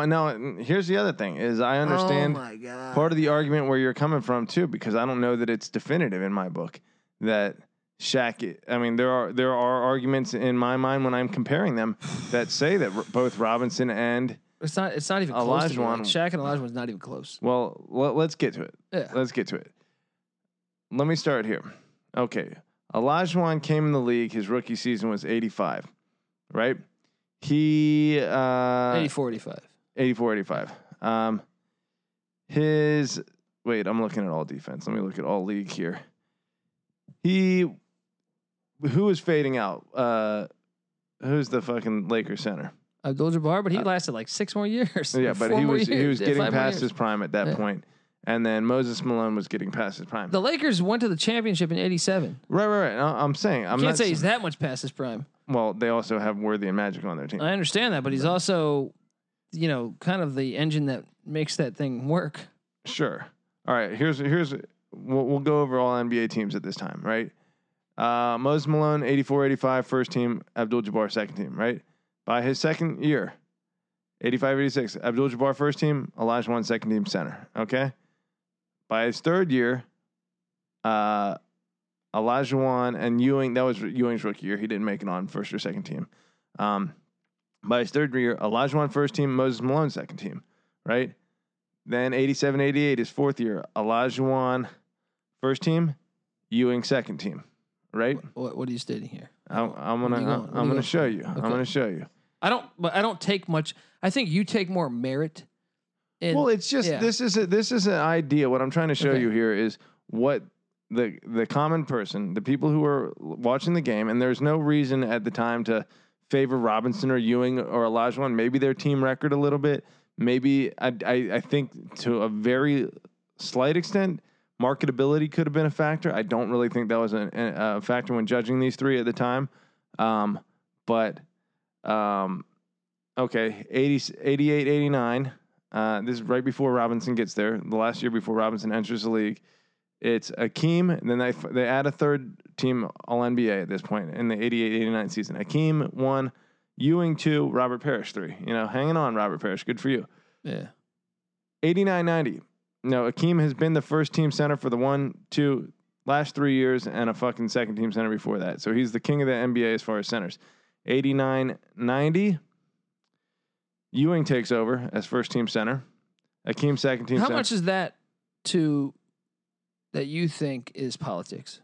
That you don't want the same old person being the number one defensive I think player? that could be a factor. I think in the NBA, I take very little credibility in All-Star games. Yeah. In all that shit. Sure. Yeah. I also personally, now you can remember it, maybe you had a different memory of it, but to me, there were times when I thought Patrick Ewing was better than Akeem Olajuwon back then.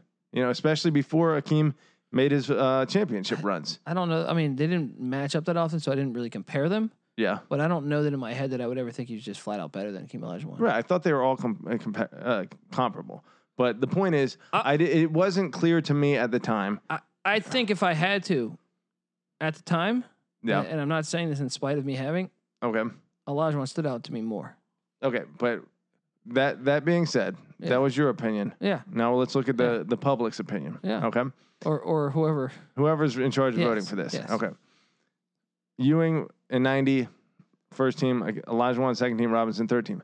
Robinson's second year in the league, right? This is after Hakeem's been the king for a long time. Robinson, first team. Ewing, second team. Olajuwon, I think he only played like 50 games that year, but didn't make it.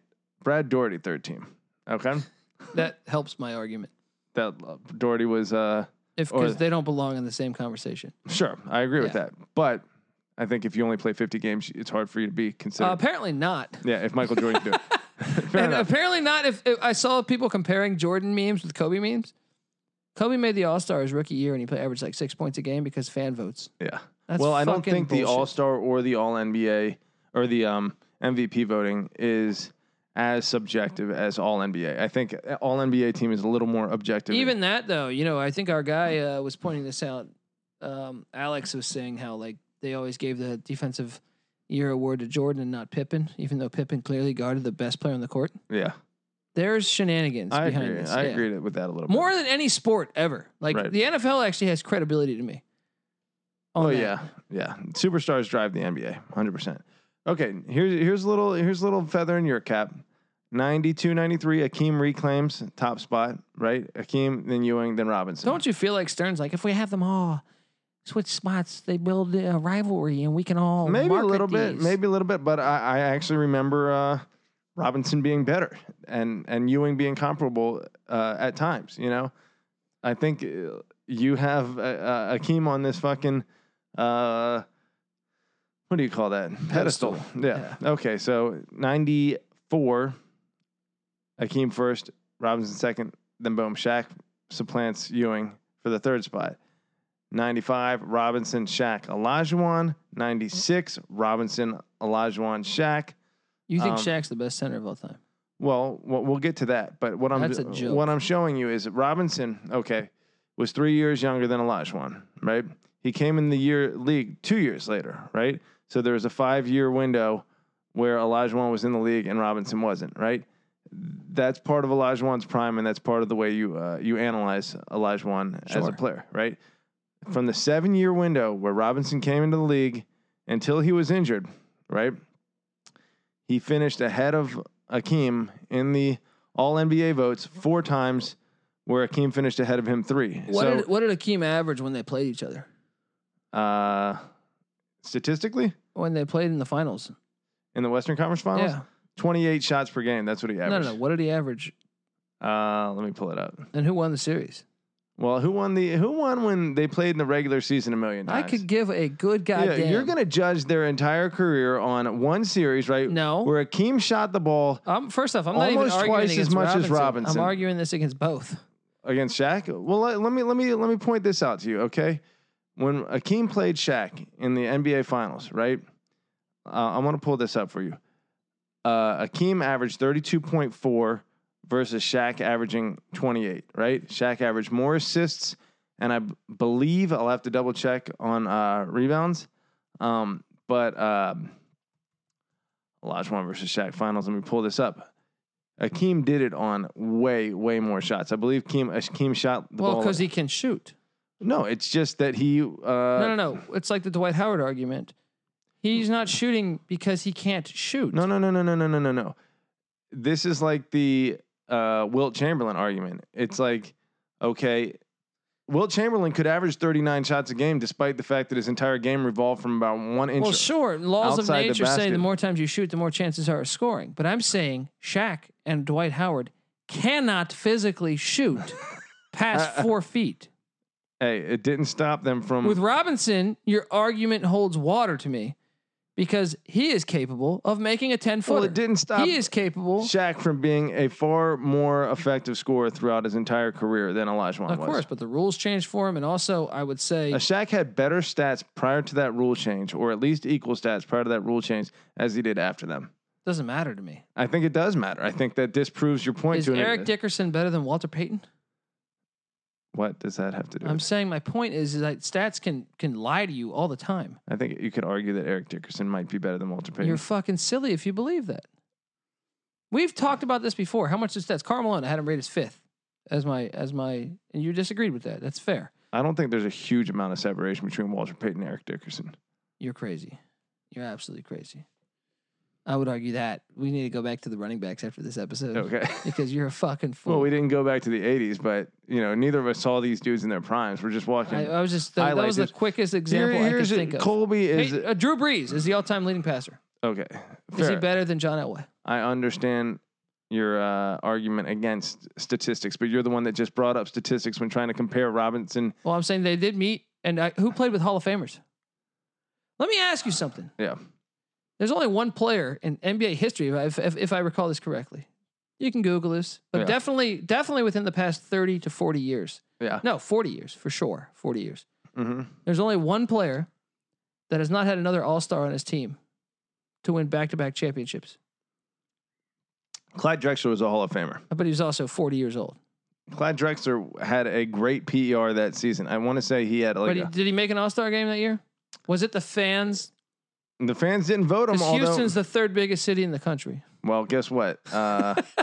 For whatever reason, despite playing at an All-Star level, he wasn't voted to an All-Star game. Probably because he wasn't playing at an All-Star level because he was old. Let me pull up Clyde Drexler's stats for the 94-95 season. And pull up the All-Star game because we can do this. That means nothing. No, well, I know it doesn't mean anything, but I'm saying what were the shooting guards they chose? Clyde Drexler during the 94-95 season was averaging 22 points, 6.3 rebounds, and half of that was on Portland. 5 assists. That's fine. When he went to Houston, he was averaging 21.4, 7 rebounds, and 4.4 assists. That's fucking your golden god, Penny Hardaway. That was the best year he ever had. Was the exact same numbers as what Drexler was doing at the age of 32, not 35. 32 isn't removed from the prime too far. Okay, so the shooting guards were. Wait, because look, we're just being dumbasses. We got to tell these people why Robinson was better, and I'll tell you why. He's because not. Dude. At the time, people clearly voted him as the superior player to Olajuwon. Even Marley made it over him. Over Drexler. Marley was decent. Look, buddy. Mitch Richmond and Marley. All the advanced statistics, right? That measure a player's value over a replacement player, measure a player's player efficiency. Robinson throttles Olajuwon. Now here's where your counter argument holds some water. Okay. And I think it's more of a stylistic approach to the game. It's who's a better basketball player. Yeah, and I think when I saw it, I thought Robinson. Honestly, in my heart, I was. But like, that's your favorite player. Yeah, but he was my favorite player because he was better than the other guy I was watching. That's like with me and Larry Johnson. And I'll agree that there's a curve there. Okay. Right? Sure. So I know there's a curve with you. Well, yeah, there is, but like honestly, like and so maybe I can't see it like accurately. Because I feel like everyone knows. But that I don't know that I've ever seen anyone else say that Robinson's better than. Well, Olajuwon. I think there's a lot of stupid people out there, right? that would take the I will agree. There's a lot of stupid people out there. That would take the. But you just said that it's the same stupid people that vote for the prevailing for NBA all first team defense. Sure, and actually, to your credit, even though Robinson was first team all league more often than Olajuwon was first team all defense more often than Robinson. Although they were always 1 and 2 while they were playing at the same time. Olajuwon's approach, and Olajuwon, you want to talk about a guy that, you're saying Robinson was a playoff bust, and he faded in the playoffs, right?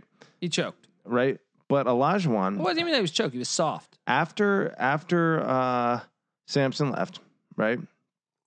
Olajuwon was out of the finals in the or out of the playoffs in the Every first year. round 4 straight years. And that's fair. Yeah. And I've argued that. And during that time, right? He was taking more shots and scoring more points. He was averaging 39 points per game on finals. And this is and a he was classic, out in the first round. And to me doesn't say that that's necessarily a guy that's I appreciate a guy who goes after it and tries to win the game all by himself, which is what Olajuwon did. Well, and sometimes it worked and sometimes it didn't. No. Let's backtrack here. Okay. Because his team's, in my opinion, by far the worst during that stretch. Because Don Chaney is a proven horrible basketball coach as a head coach. Okay. You can look it up. Everywhere he's been a loser. Right? No. Then you can bring up this fact here. First off, let's look at the other ones. Hall of Famers. Oh, Ewing had a guy named Pat Riley. He's in the Hall of Fame. Sure. First ballot. Sure. Right? That helped Ewing. Larry Brown was the coach of the Spurs. What had Larry Brown done up until that point is what I wonder. He won national championships at Kansas. I'm not sure if he went to the Clippers after the Spurs or before the Spurs, but he took them to the playoffs. Taking the Clippers to the playoffs is better than winning 10 championships, probably. Right? Look, but did Robinson have Larry Brown? How many years was Larry Brown in San Antonio? I don't even know, but I'm saying it's better than Don Chaney. Robinson having fucking Bill the fucking painter is better than Don Chaney. Fair enough. Look, all I'm saying is that the argument that Robinson, because in the first few years of his career, hold on, I'm going to get to this though, wasn't able to win in the playoffs. It's the same thing Olajuwon faced. We're unorganized here. Yeah, we are. We're all over the place. All right. Because I'm saying you don't have to look at that. I said to me, you got the 3 right here. Mm-hmm. And I really don't think Shaq is a guy that always had a Hall of Famer on the court. Name me one championship that didn't he have a Hall of Famer? Penny probably would have been. Definitely would have been. But he wasn't. But you got to judge him for what he was at that the time. year. Yeah, he's an all-star at least. With Kobe, obviously, and they still got swept, so they didn't even win a finals game. Yeah, although they should have won game 1. But and then with Dwayne Wade, yeah, and then in Boston, also he had a guy named Phil Jackson. Yeah, look, let me get to Shaq. No, hold on. I want all 3 here. Okay, because I want to trickle down. Okay, their championships. Okay, right? Because I think Robert Horry could actually make it. You can make a case off of his career that they might try to get him in the Hall of Fame because he has like 20 rings. Yeah, being sarcastic, obviously. The point is, he's one of the biggest clutch players of all time. If they're going to retire Bruce Bowen's number, maybe for all I know, they're going to put Robert Horry in the fucking Hall of Fame, right? Right. And those other teams, like the 2000 team had Glenn Rice, and he was averaging like 17, 18 points a game, and he hit huge shots. Yeah. Key contributor. These teams were loaded. The Shaq's teams? Yes. Well, I'm just saying, Phil Jackson, Kobe alone. Very true. The Lakers team was unfair. I'm saying Phil Jackson, Kobe alone, and then in 06, he's got Riley and Wade. Yeah. It's benefited. I would argue that Olajuwon will win every single year with those cores. That's a fair argument. And then with Robinson's championships, you have Greg Popovich, who's a first ballot Hall of Famer, and you also have Greg Popovich was like in his first year coaching at that point. He was a great general manager. He was great everything. Well, I don't think he had been proven to be great. And as a matter of fact, how many? We're finally seeing. Why did Greg they win Popovich. Without Robinson? We're finally. Why did they win without Robinson? Because they had Duncan at that point. But that's where my next part. Thanks for the segue. Yeah.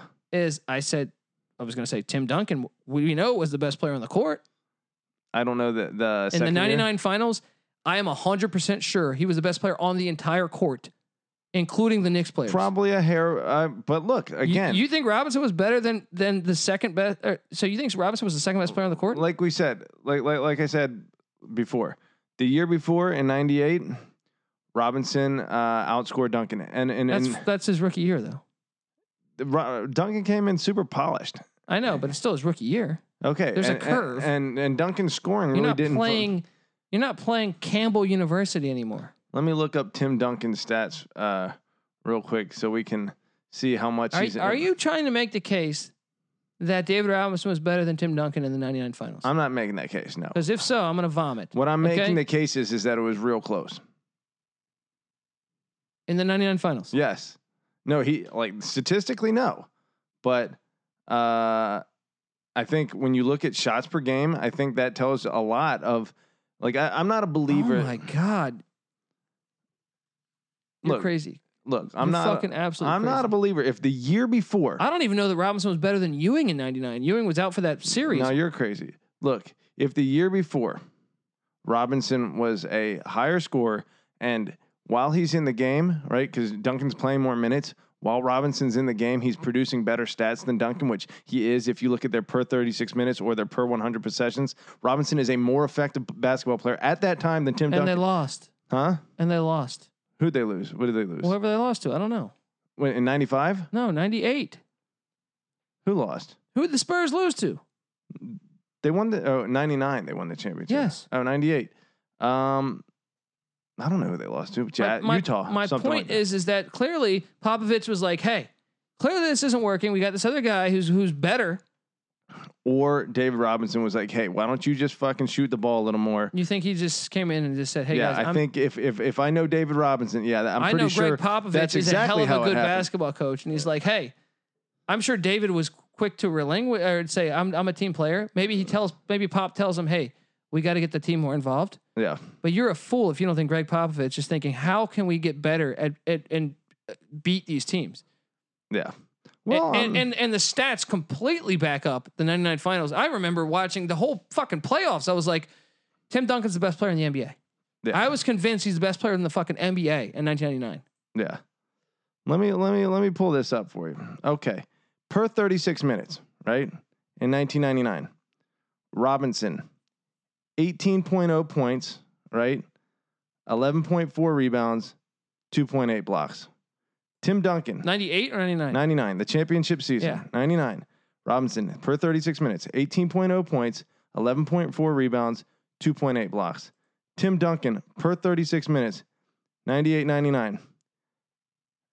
19.9 points, right?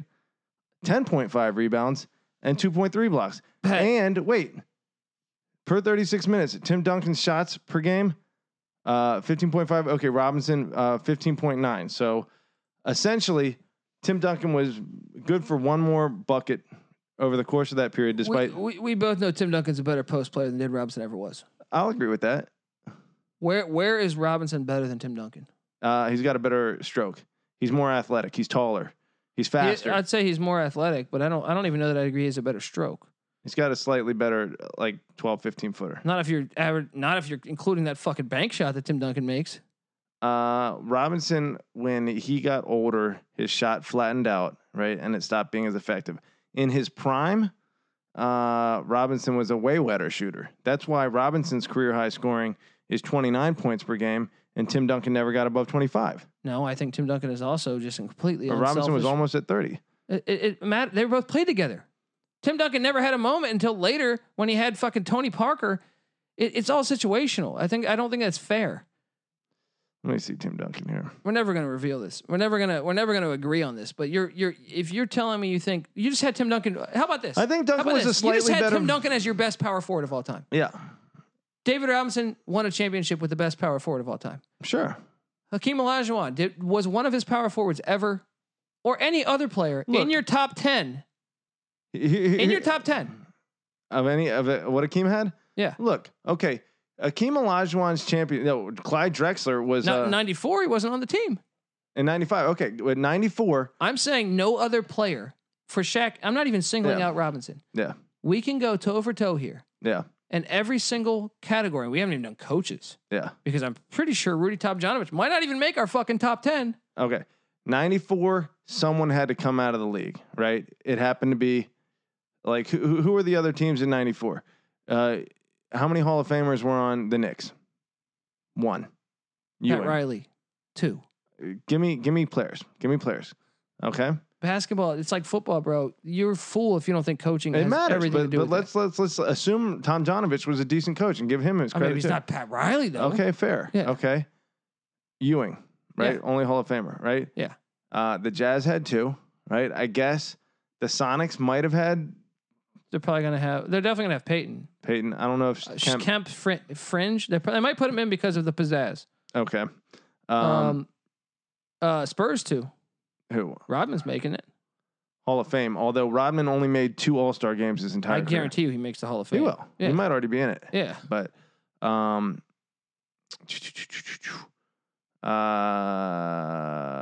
Does Terry Cummings make the Hall of Fame?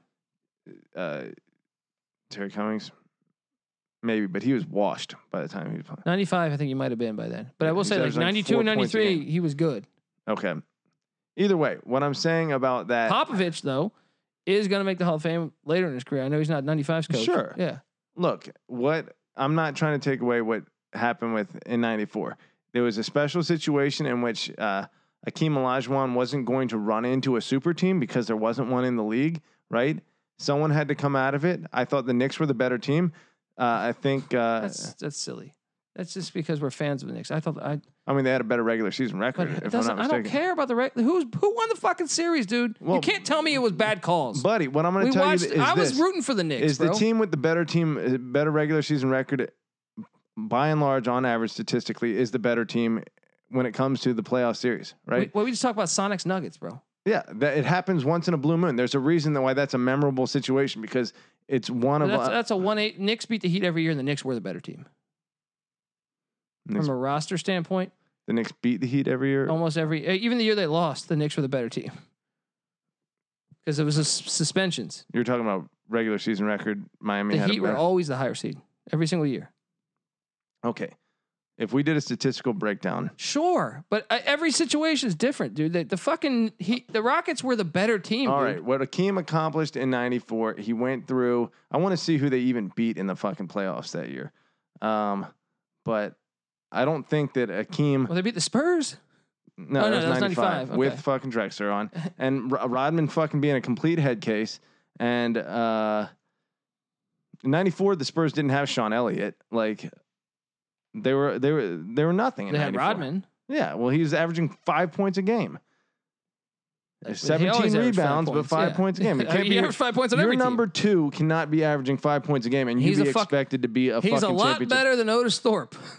No, statistically as a scorer, he's way As worse. a player, he's a lot better. Don't argue this. Let's look at PER. Let's look at statistics instead of you. Are you going to go to Otis Thorpe's stats on the Kansas City Kings?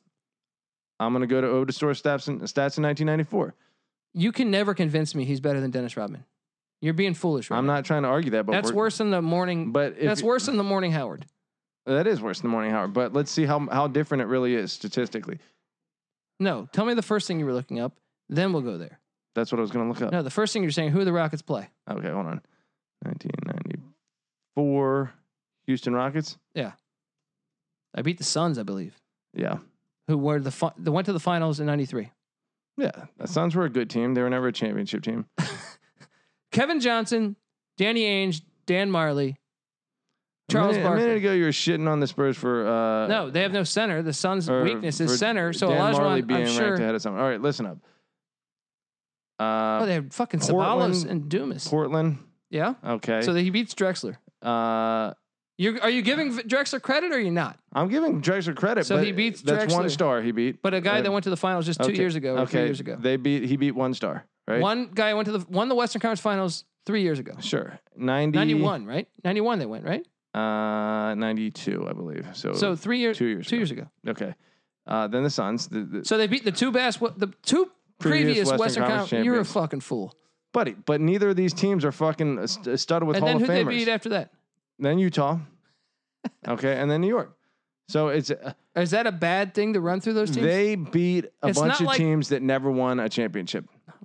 Okay. Okay, so There's someone only like had to win the 7 teams championship. that's won a championship Someone had to win in 40 years. And then in '95, okay, they beat the Spurs 4-2 in the Western Conference Finals, and Sean Elliott Okay, how about fucking this? bricks shots Let's in see, game. but you're making it too personal with Robinson. I'm looking at it from a grand point here. A grand view. Yeah. Shaq went Is anyone listening out there right Shaq now? went to the Lakers. Yeah. Right? He had Eddie Jones. He had a young Kobe Bryant who was on the bench, never really played. And he lost in the playoffs every year. Right? He had Eddie Jones. He had a decent team. Right? We're talking about Shaq. Yeah. Okay. Because I don't really care. Like, to me, you're making it so personal. Well, here's what you're doing. You're fucking. This is before Phil Jackson gets. You're going to dismiss 4 Akeem Olajuwon first round exits, and then you're going to shit on Shaq for a similar situation. My point is, though, in '94, Olajuwon has no Hall of Famers. He wins the championship. That's a great. It's a one guy thing. Okay. And I'm saying Shaq had Van Exel, Eddie Jones, Sabalos. You're telling me, acting like these guys are fucking awesome. I'm saying that they're very comparable to the 94 Rockets. That's my point. I'm not saying they're fucking amazing. All right, and Tom Donovan is a better coach. So okay, but Eddie Jones is also a lot better than fucking Kenny Smith. all right. Shaquille O'Neal. Let me talk about Shaq here. He's never won a championship without a Hall of Famer. Shaquille O'Neal Never will win a championship without a Hall of Famer. First team All League 8 years in a row. There you go. Quoting the pizzazz. When no, I will say this: Shaq's reign of dominance coincided with all Ewing, Robinson, and Olajuwon all leaving their prime. Okay, and that's something that Ewing, Olajuwon, or Robinson probably would have had 8 straight first team All NBAs if they had faced Mourning and Mutombo. David Robinson is better than Shaquille O'Neal. David Robinson was a better player, but look. What? So what? I'm so confused. Then he's the better player, but you have no. Shaq, when they played, okay, his game was pretty similar. Although I do think that Shaq got better at age 27, 28, 29. His statistics show that in his prime. And he also became bigger. 28, 29. What year was that? 27, 28, 29 were the 3 championships. 2000, 2000. Phil Jackson and Kobe Bryant came there. He was averaging... Or when Kobe Bryant emerged as Kobe Bryant. 30 and 13 and a half. But those teams were... That's like a fucking dream team. Go through that roster. I agree, but you look, could put Rick Smits on that fucking team and they win a championship. Dude, Shaq just kicked ass for so long. Doesn't matter. You're an absolute fool if you think Phil Jackson and Kobe Bryant don't matter. They do. But Shaq was getting the same stats or higher before Kobe Bryant got there. Yeah, and he was losing all the time. Except they went to the fucking finals. Well, with Penny Hardaway. Yeah, well, and that was a year that we know. Get out of here with Penny Hardaway being some kind of fucking insane player. He's better than Clyde Drexler was in '95. Not statistically, no. No, he's a better fucking player, and everyone knows that. Everyone that watched the NBA knew Penny Hardaway. Dude, I don't remember. Clyde Drexler was old as fuck, could barely get down the fucking court. Clyde Drexler was 32. Penny Hardaway was like 22. Yes, and Penny Hardaway was way fucking better. No, I disagree with you. You're a fool. I would say it's similar. We've accomplished nothing. Okay. You're a fool. You're an idiot. I can't believe you have Shaq number 1. Dude, for so many years. Show me what's the good year without a Hall of Famer? Well, he played with fucking great players his whole career, but he was even better than them. No, that's why they won, dude. I mean, it didn't hurt. I'm not arguing that, but the dude went to the finals with Orlando. He went to the finals 4 times. Okay, here's the thing I want to ask you. Los Angeles. Here's what I want to ask you. If you put Shaq on the 94 Rockets team, do you think they win it all? I think Shaq on the 94 Rockets team is probably the same as Shaq on the 95 what's it called? Magic team. They lose in the Eastern Conference Finals? They lose in the NBA championship. You're crazy. We totally disagree. You think that?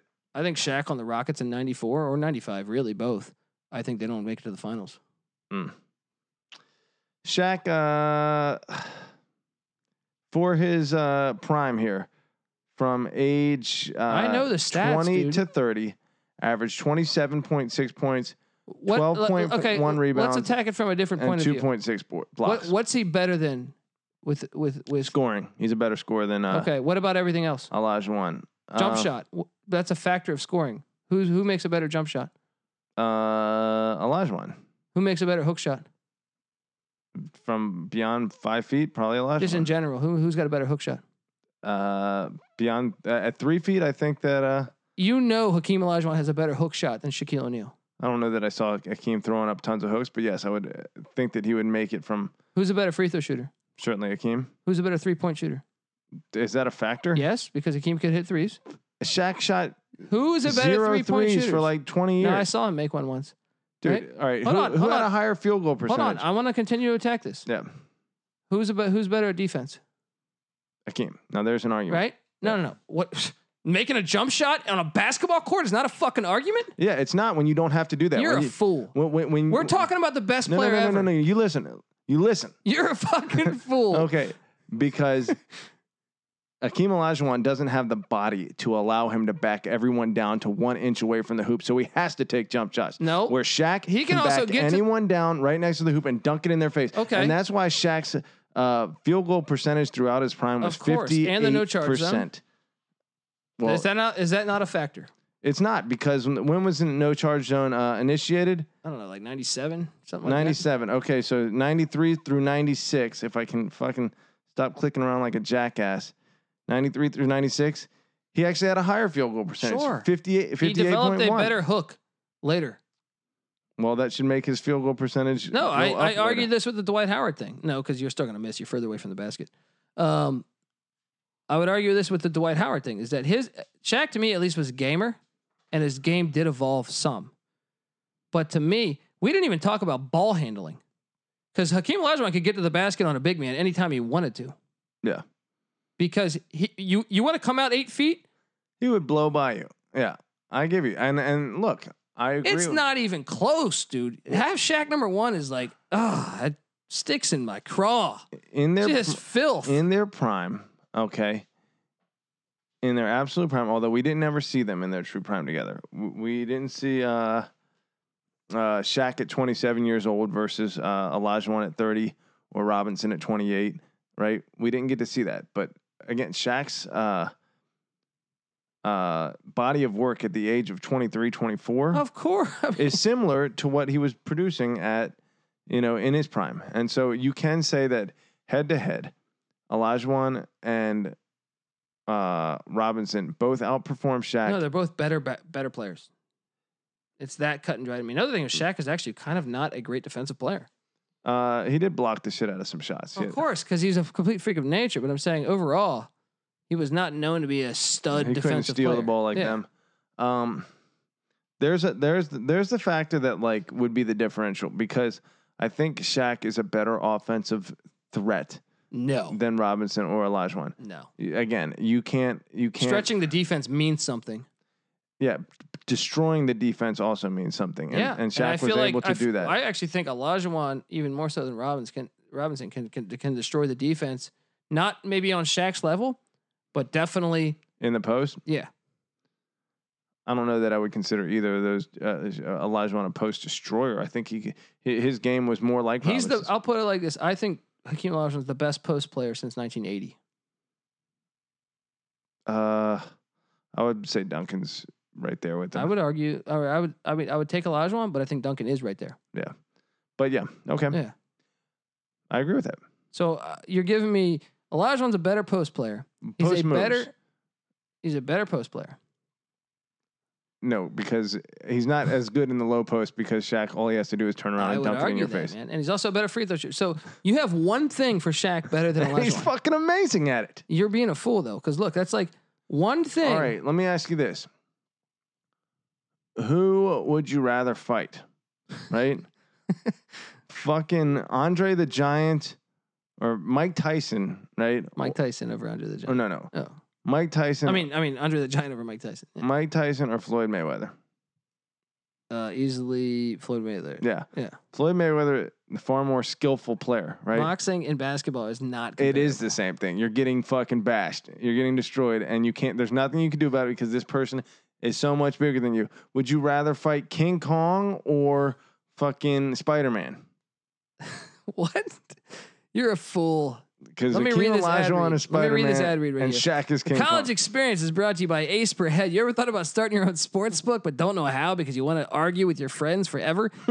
Ace Per Head is here to help you start your own sports book. They'll provide you with an all-inclusive professional betting site with all the lines updated to the second and wagers graded immediately, so you can know which friend is better. You can break down records and say, hey, I know more about fucking sports than you. Right? They have top-notch customer support going 24/7 and some of the sharpest lines in the industry. Plus, Ace Per Head offers live betting and an amazing mobile experience. Get started today, and Ace is offering up to 6 weeks free. Just go to aceperhead.com/SGP. Once again, that's aceperhead.com/SGP. You're a fool.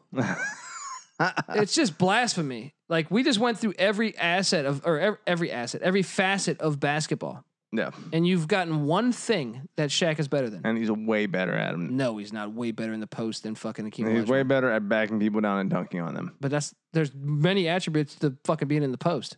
That's even more specific. Then you're even taking a nugget of the post and saying he's one fucking thing better than every other thing. Let me Olajuwon see does. what I'd be curious in his rookie year because that was the only year he didn't have Penny.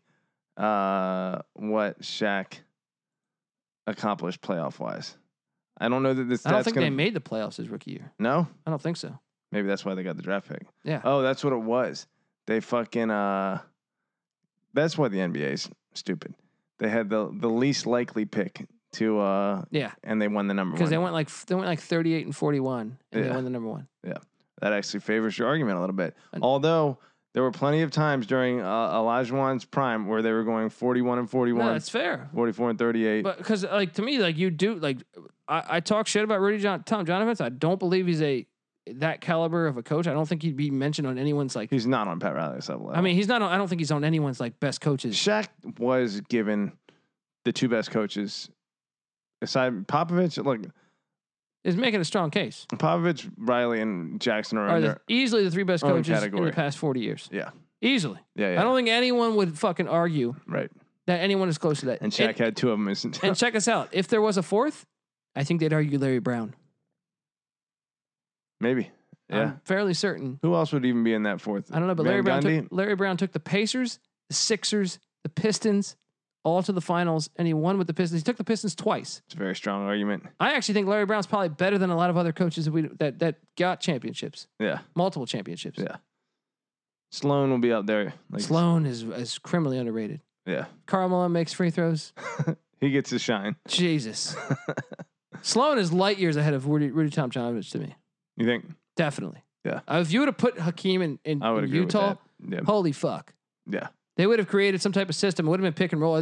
Sloan was a fucking great thinker, man. Yeah. I really believe Sloan they would would have have done something something for him. That's true. Olajuwon was running into a brick wall for a long time. I mean, you saw Chaney elsewhere was horrible. Detroit, New York. Like he had bounced around the league and been really unsuccessful. Yeah. So it's a no-brainer that like He's squandering a fucking Hall of Fame talent. yeah. Yeah. And how about this then? If you want to say that, how about we can argue Penny didn't make the Hall of Fame and won't probably because he got injured, but that year he was a Hall of Famer, right? Just like he maintained that his entire career. yes, which I think he would have. Okay. I actually think he would have got a lot better. I would say the same about Ralph Sampson. Yeah. I mean, And Olajuwon was and in they the went finals to the his second year. That's what I'm saying. Yeah. Or was it his rookie year? One of the two. I think it was second. Yeah. My point is, Although Sampson was at that time, I don't know. They were very close to determining who Alpha was. I think Sampson was first team All NBA that year, but Olajuwon was the higher scorer on that team. he was never as quick, as good as Olajuwon, in my opinion. Yeah, but I mean, no. I was like a 4-year-old, but I'm only basing off of games I've seen. Right. Yeah. What I'm saying is, I think even though Olajuwon was the better player even then, I think he may not have been featured as much. Or Well, Sampson to me Sampson was like a very, very good Brad Daugherty. he was listed as power forward. He was 7'4". He's a very good Brad Daugherty to me. Yeah. Yeah. So, like he was soft in many ways, but he had great finesse Yeah. in his game. Yeah. Huge and finesse. But Olajuwon could do like, I'm part junkyard dog, and then part of me is like, yeah. dude, you're a fool if you actually believe. My argument stands with this: you put Shaq on the '94 Rockets, I don't think they make it out of the first round. We'll never know. Of course, this whole fucking thing is hypothetical. This whole thing is subjective. Yeah. But I can tell you, if you're quoting stats, how about this? Let's just write down what Hall of Famers, coaching and players, That both of them play with. Hall of Famers on that Shaq played with. Only Kobe. Dwayne Wade. Do we really count? Like, are we gonna put? Karl Malone. Karl Malone put up good years that year. Good stats numbers. that year. He's like Drexler in fucking They lost in the finals that year. yeah. Gary Payton was the starting point guard on that team. Look, that team was winning championships before they got there. I'm well aware of that. Yeah. But check us out. Gary Payton was also the starting point guard on the Miami team. Boom. Fair enough. Although Peyton was old by then, but look, yeah, I think that's a confounding factor. Look, and let me push back. You on cannot tell me Shaq's the best center. I Let me- truly don't believe And what's even crazier, and even is that Robinson's better than Shaq. Well, yeah, and that's what I want to pull up right now. You're hurting your own fucking argument. Well, it's only because When Robinson finally got a great coach and another Hall of Famer, he won the championship, just like Shaq. Yeah, What's the fucking difference? it's true. Robinson versus Shaq early on, before Robinson's injury. Okay, I'll go through. I want to say they played. It looks like 6 times. Okay. Robinson 23 and 16, Shaq 19 and 13. Shaq's a rookie. Robinson's in his prime. Yeah, some of that's Second not game, fair. Robinson 30 and 7, Shaq 15 and 13. Next game, Robinson 23 and 10, or no, 23 and 11 rather. Shaq 21 and 19. Next game, Robinson 36 and 13, Shaq 32 and 11. Yeah. The biggest thing. Robinson 24 I mean, and look, 14. I think Robinson's Shaq better. You don't need to 36 and convince 12. me. I would take David Robinson over Robinson Shaquille 34 and 12. How about another thing? Shaq 28 and 13. Is that, I mean, obviously Shaq had beef with his own play. I mean, I think it was more Kobe driven, but in general, it wasn't like those He just sustained a level of dominance for so long. And who was the second best center in the NBA then? Morning. I think and Mm. the defense rests his case. I agree with you Because there. when Olajuwon's playing against Ewing, Robinson, Mutombo, and Mourning, and Shaq, all of them were there then. Let me say this. Yeah. When they were playing against each other, Robinson and Olajuwon were both better than Shaq. And Ewing was But right there your with Shaq. fucking dumbass system. But look, what I'm saying is Yeah. this.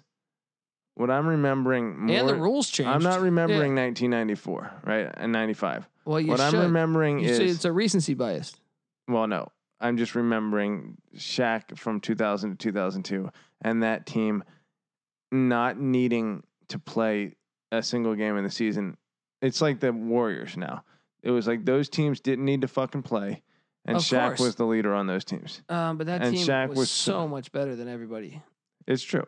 Pull up all the players. I would love to. I'm not. We It's- can go position for position. It's not even No, close. it's not even close. You're right. Yeah. But it's splitting hairs to me. No. It's splitting hairs. Because there's only one thing, like David Robinson. I'll go toe for toe arguing what David Robinson's better than Shaq with. Shaq has one spot that he's better than him. Look, dude, Shaq fucking shit on my favorite player, made up lies about him. They had a huge beef at the time. I fucking hated Shaq more than Let me ask you this. more than Jordan at the time. Let me ask you And this. so you know how much pain it caused me to fucking say Shaq is better. But I have to say, Shaq fucking kicked the league's ass for longer than Robinson did. Okay, that doesn't mean anything to me. I mean, yeah, sure, but also they were out of their prime. But how about this? Yeah. I think if you put 92 or 94 or 93, 95 Robinson on the Lakers with Phil Jackson and Kobe Bryant Yeah. and Rick Fox and Robert Horry and Derek Fisher and Glenn Rice, they're winning the championship. Yeah, that's true. I mean, Robinson And if you put did Akeem it with way Olajuwon, less. I think And if you Akeem put, Olajuwon did it with I think if even you less. put Patrick Ewing on those teams, they're winning it all. I agree. You might even just put John Koncak on and win it all. I mean, you might. all I right. mean, you saw him do it with Luke Longley. I mean, he had a Scottie Pippen. There was no Scottie Pippen on that team. I would say Phil Jackson and Kobe Bryant proved without Shaq. You can win a championship. And what's your argument to that? That's a great argument. But Obviously, they got Gasol, who's a very good player. I don't know that he'll be a Hall of Famer. they had a lot but of he's a talent very good around him player. then. Derek Fisher. Yeah, but he was on the Shaq team. If you're going to give him credit, Yeah. there. No, but Ori no was one on the Shaq no team. one needed to be there. Sure. Shaq's it's almost on Shaq's never played in a situation where you could judge him strictly by himself, you know. That's So- why it's like blasphemy that he's number one. Because if you're telling me on every other category besides one spot, that Robinson, and you could actually say, I mean, I think Robinson and Olajuwon for sure. Ewing in certain Here's my real argument. Yeah. Here's my real argument. At their very peak, right? Robinson and Olajuwon were both a little bit better than Shaq, right? At their very peak. I mean, it's not. Right. I don't even think a little But bit better. To me. Shaq, It's not even a little bit better to me. Okay. Because Olajuwon's the best defensive player at the time, if you put him at his peak, and he's also unguardable. That's true. Robinson and Olajuwon at their very peaks offensively were on Shaq's level. Defensively, they were both. Defensively, they were superior to Shaq. So how do you have Shaq that's what I'm ahead saying of him? but Shaq, Olajuwon struggled a long time. There were years when he was scoring 21 points per game. There were like 4 years in a row where he's like averaging me like 21, 23 points per game. And Shaq for an entire like 13-year period was like between 26 and 30. Like, okay, he could always score. He was a better scorer through his career than Olajuwon and Robinson, regardless of whether a skill set or not. And defensively, they were better. So yeah, in terms of absolute peak, but I would still argue. I think Olajuwon and Robinson were better, but I think Shaq's close to that peak, just below that peak, lasted way longer than it did for Robinson or Olajuwon. Robinson being out of the league for 2 years. I also think the fact that you're not playing against that many Both bigs of them also. spending 4 years in college makes a difference. Shaq only spending The 2. real thing behind all of this, before we do another 7-hour podcast, because I think we need to stop. All right, let's go. We got to go. This is the college experience. We argue forever, especially during a quarantine. Get drunk, enjoy life. Follow us on all the platforms. Follow the Sports Gambling Podcast on Instagram. They're fucking hilarious, and I do a lot of the content over there. But also follow them on Twitter at the SGP Network. Follow Patty C on Twitter at PattyC831, and follow me on Twitter at TheColbyD. I hope you even tuned into this, because at some point you're probably like, these are just drunken idiots that just want to argue with each other. That's all we do. Yes, but this is the college experience. You better start thinking about yours, and we out.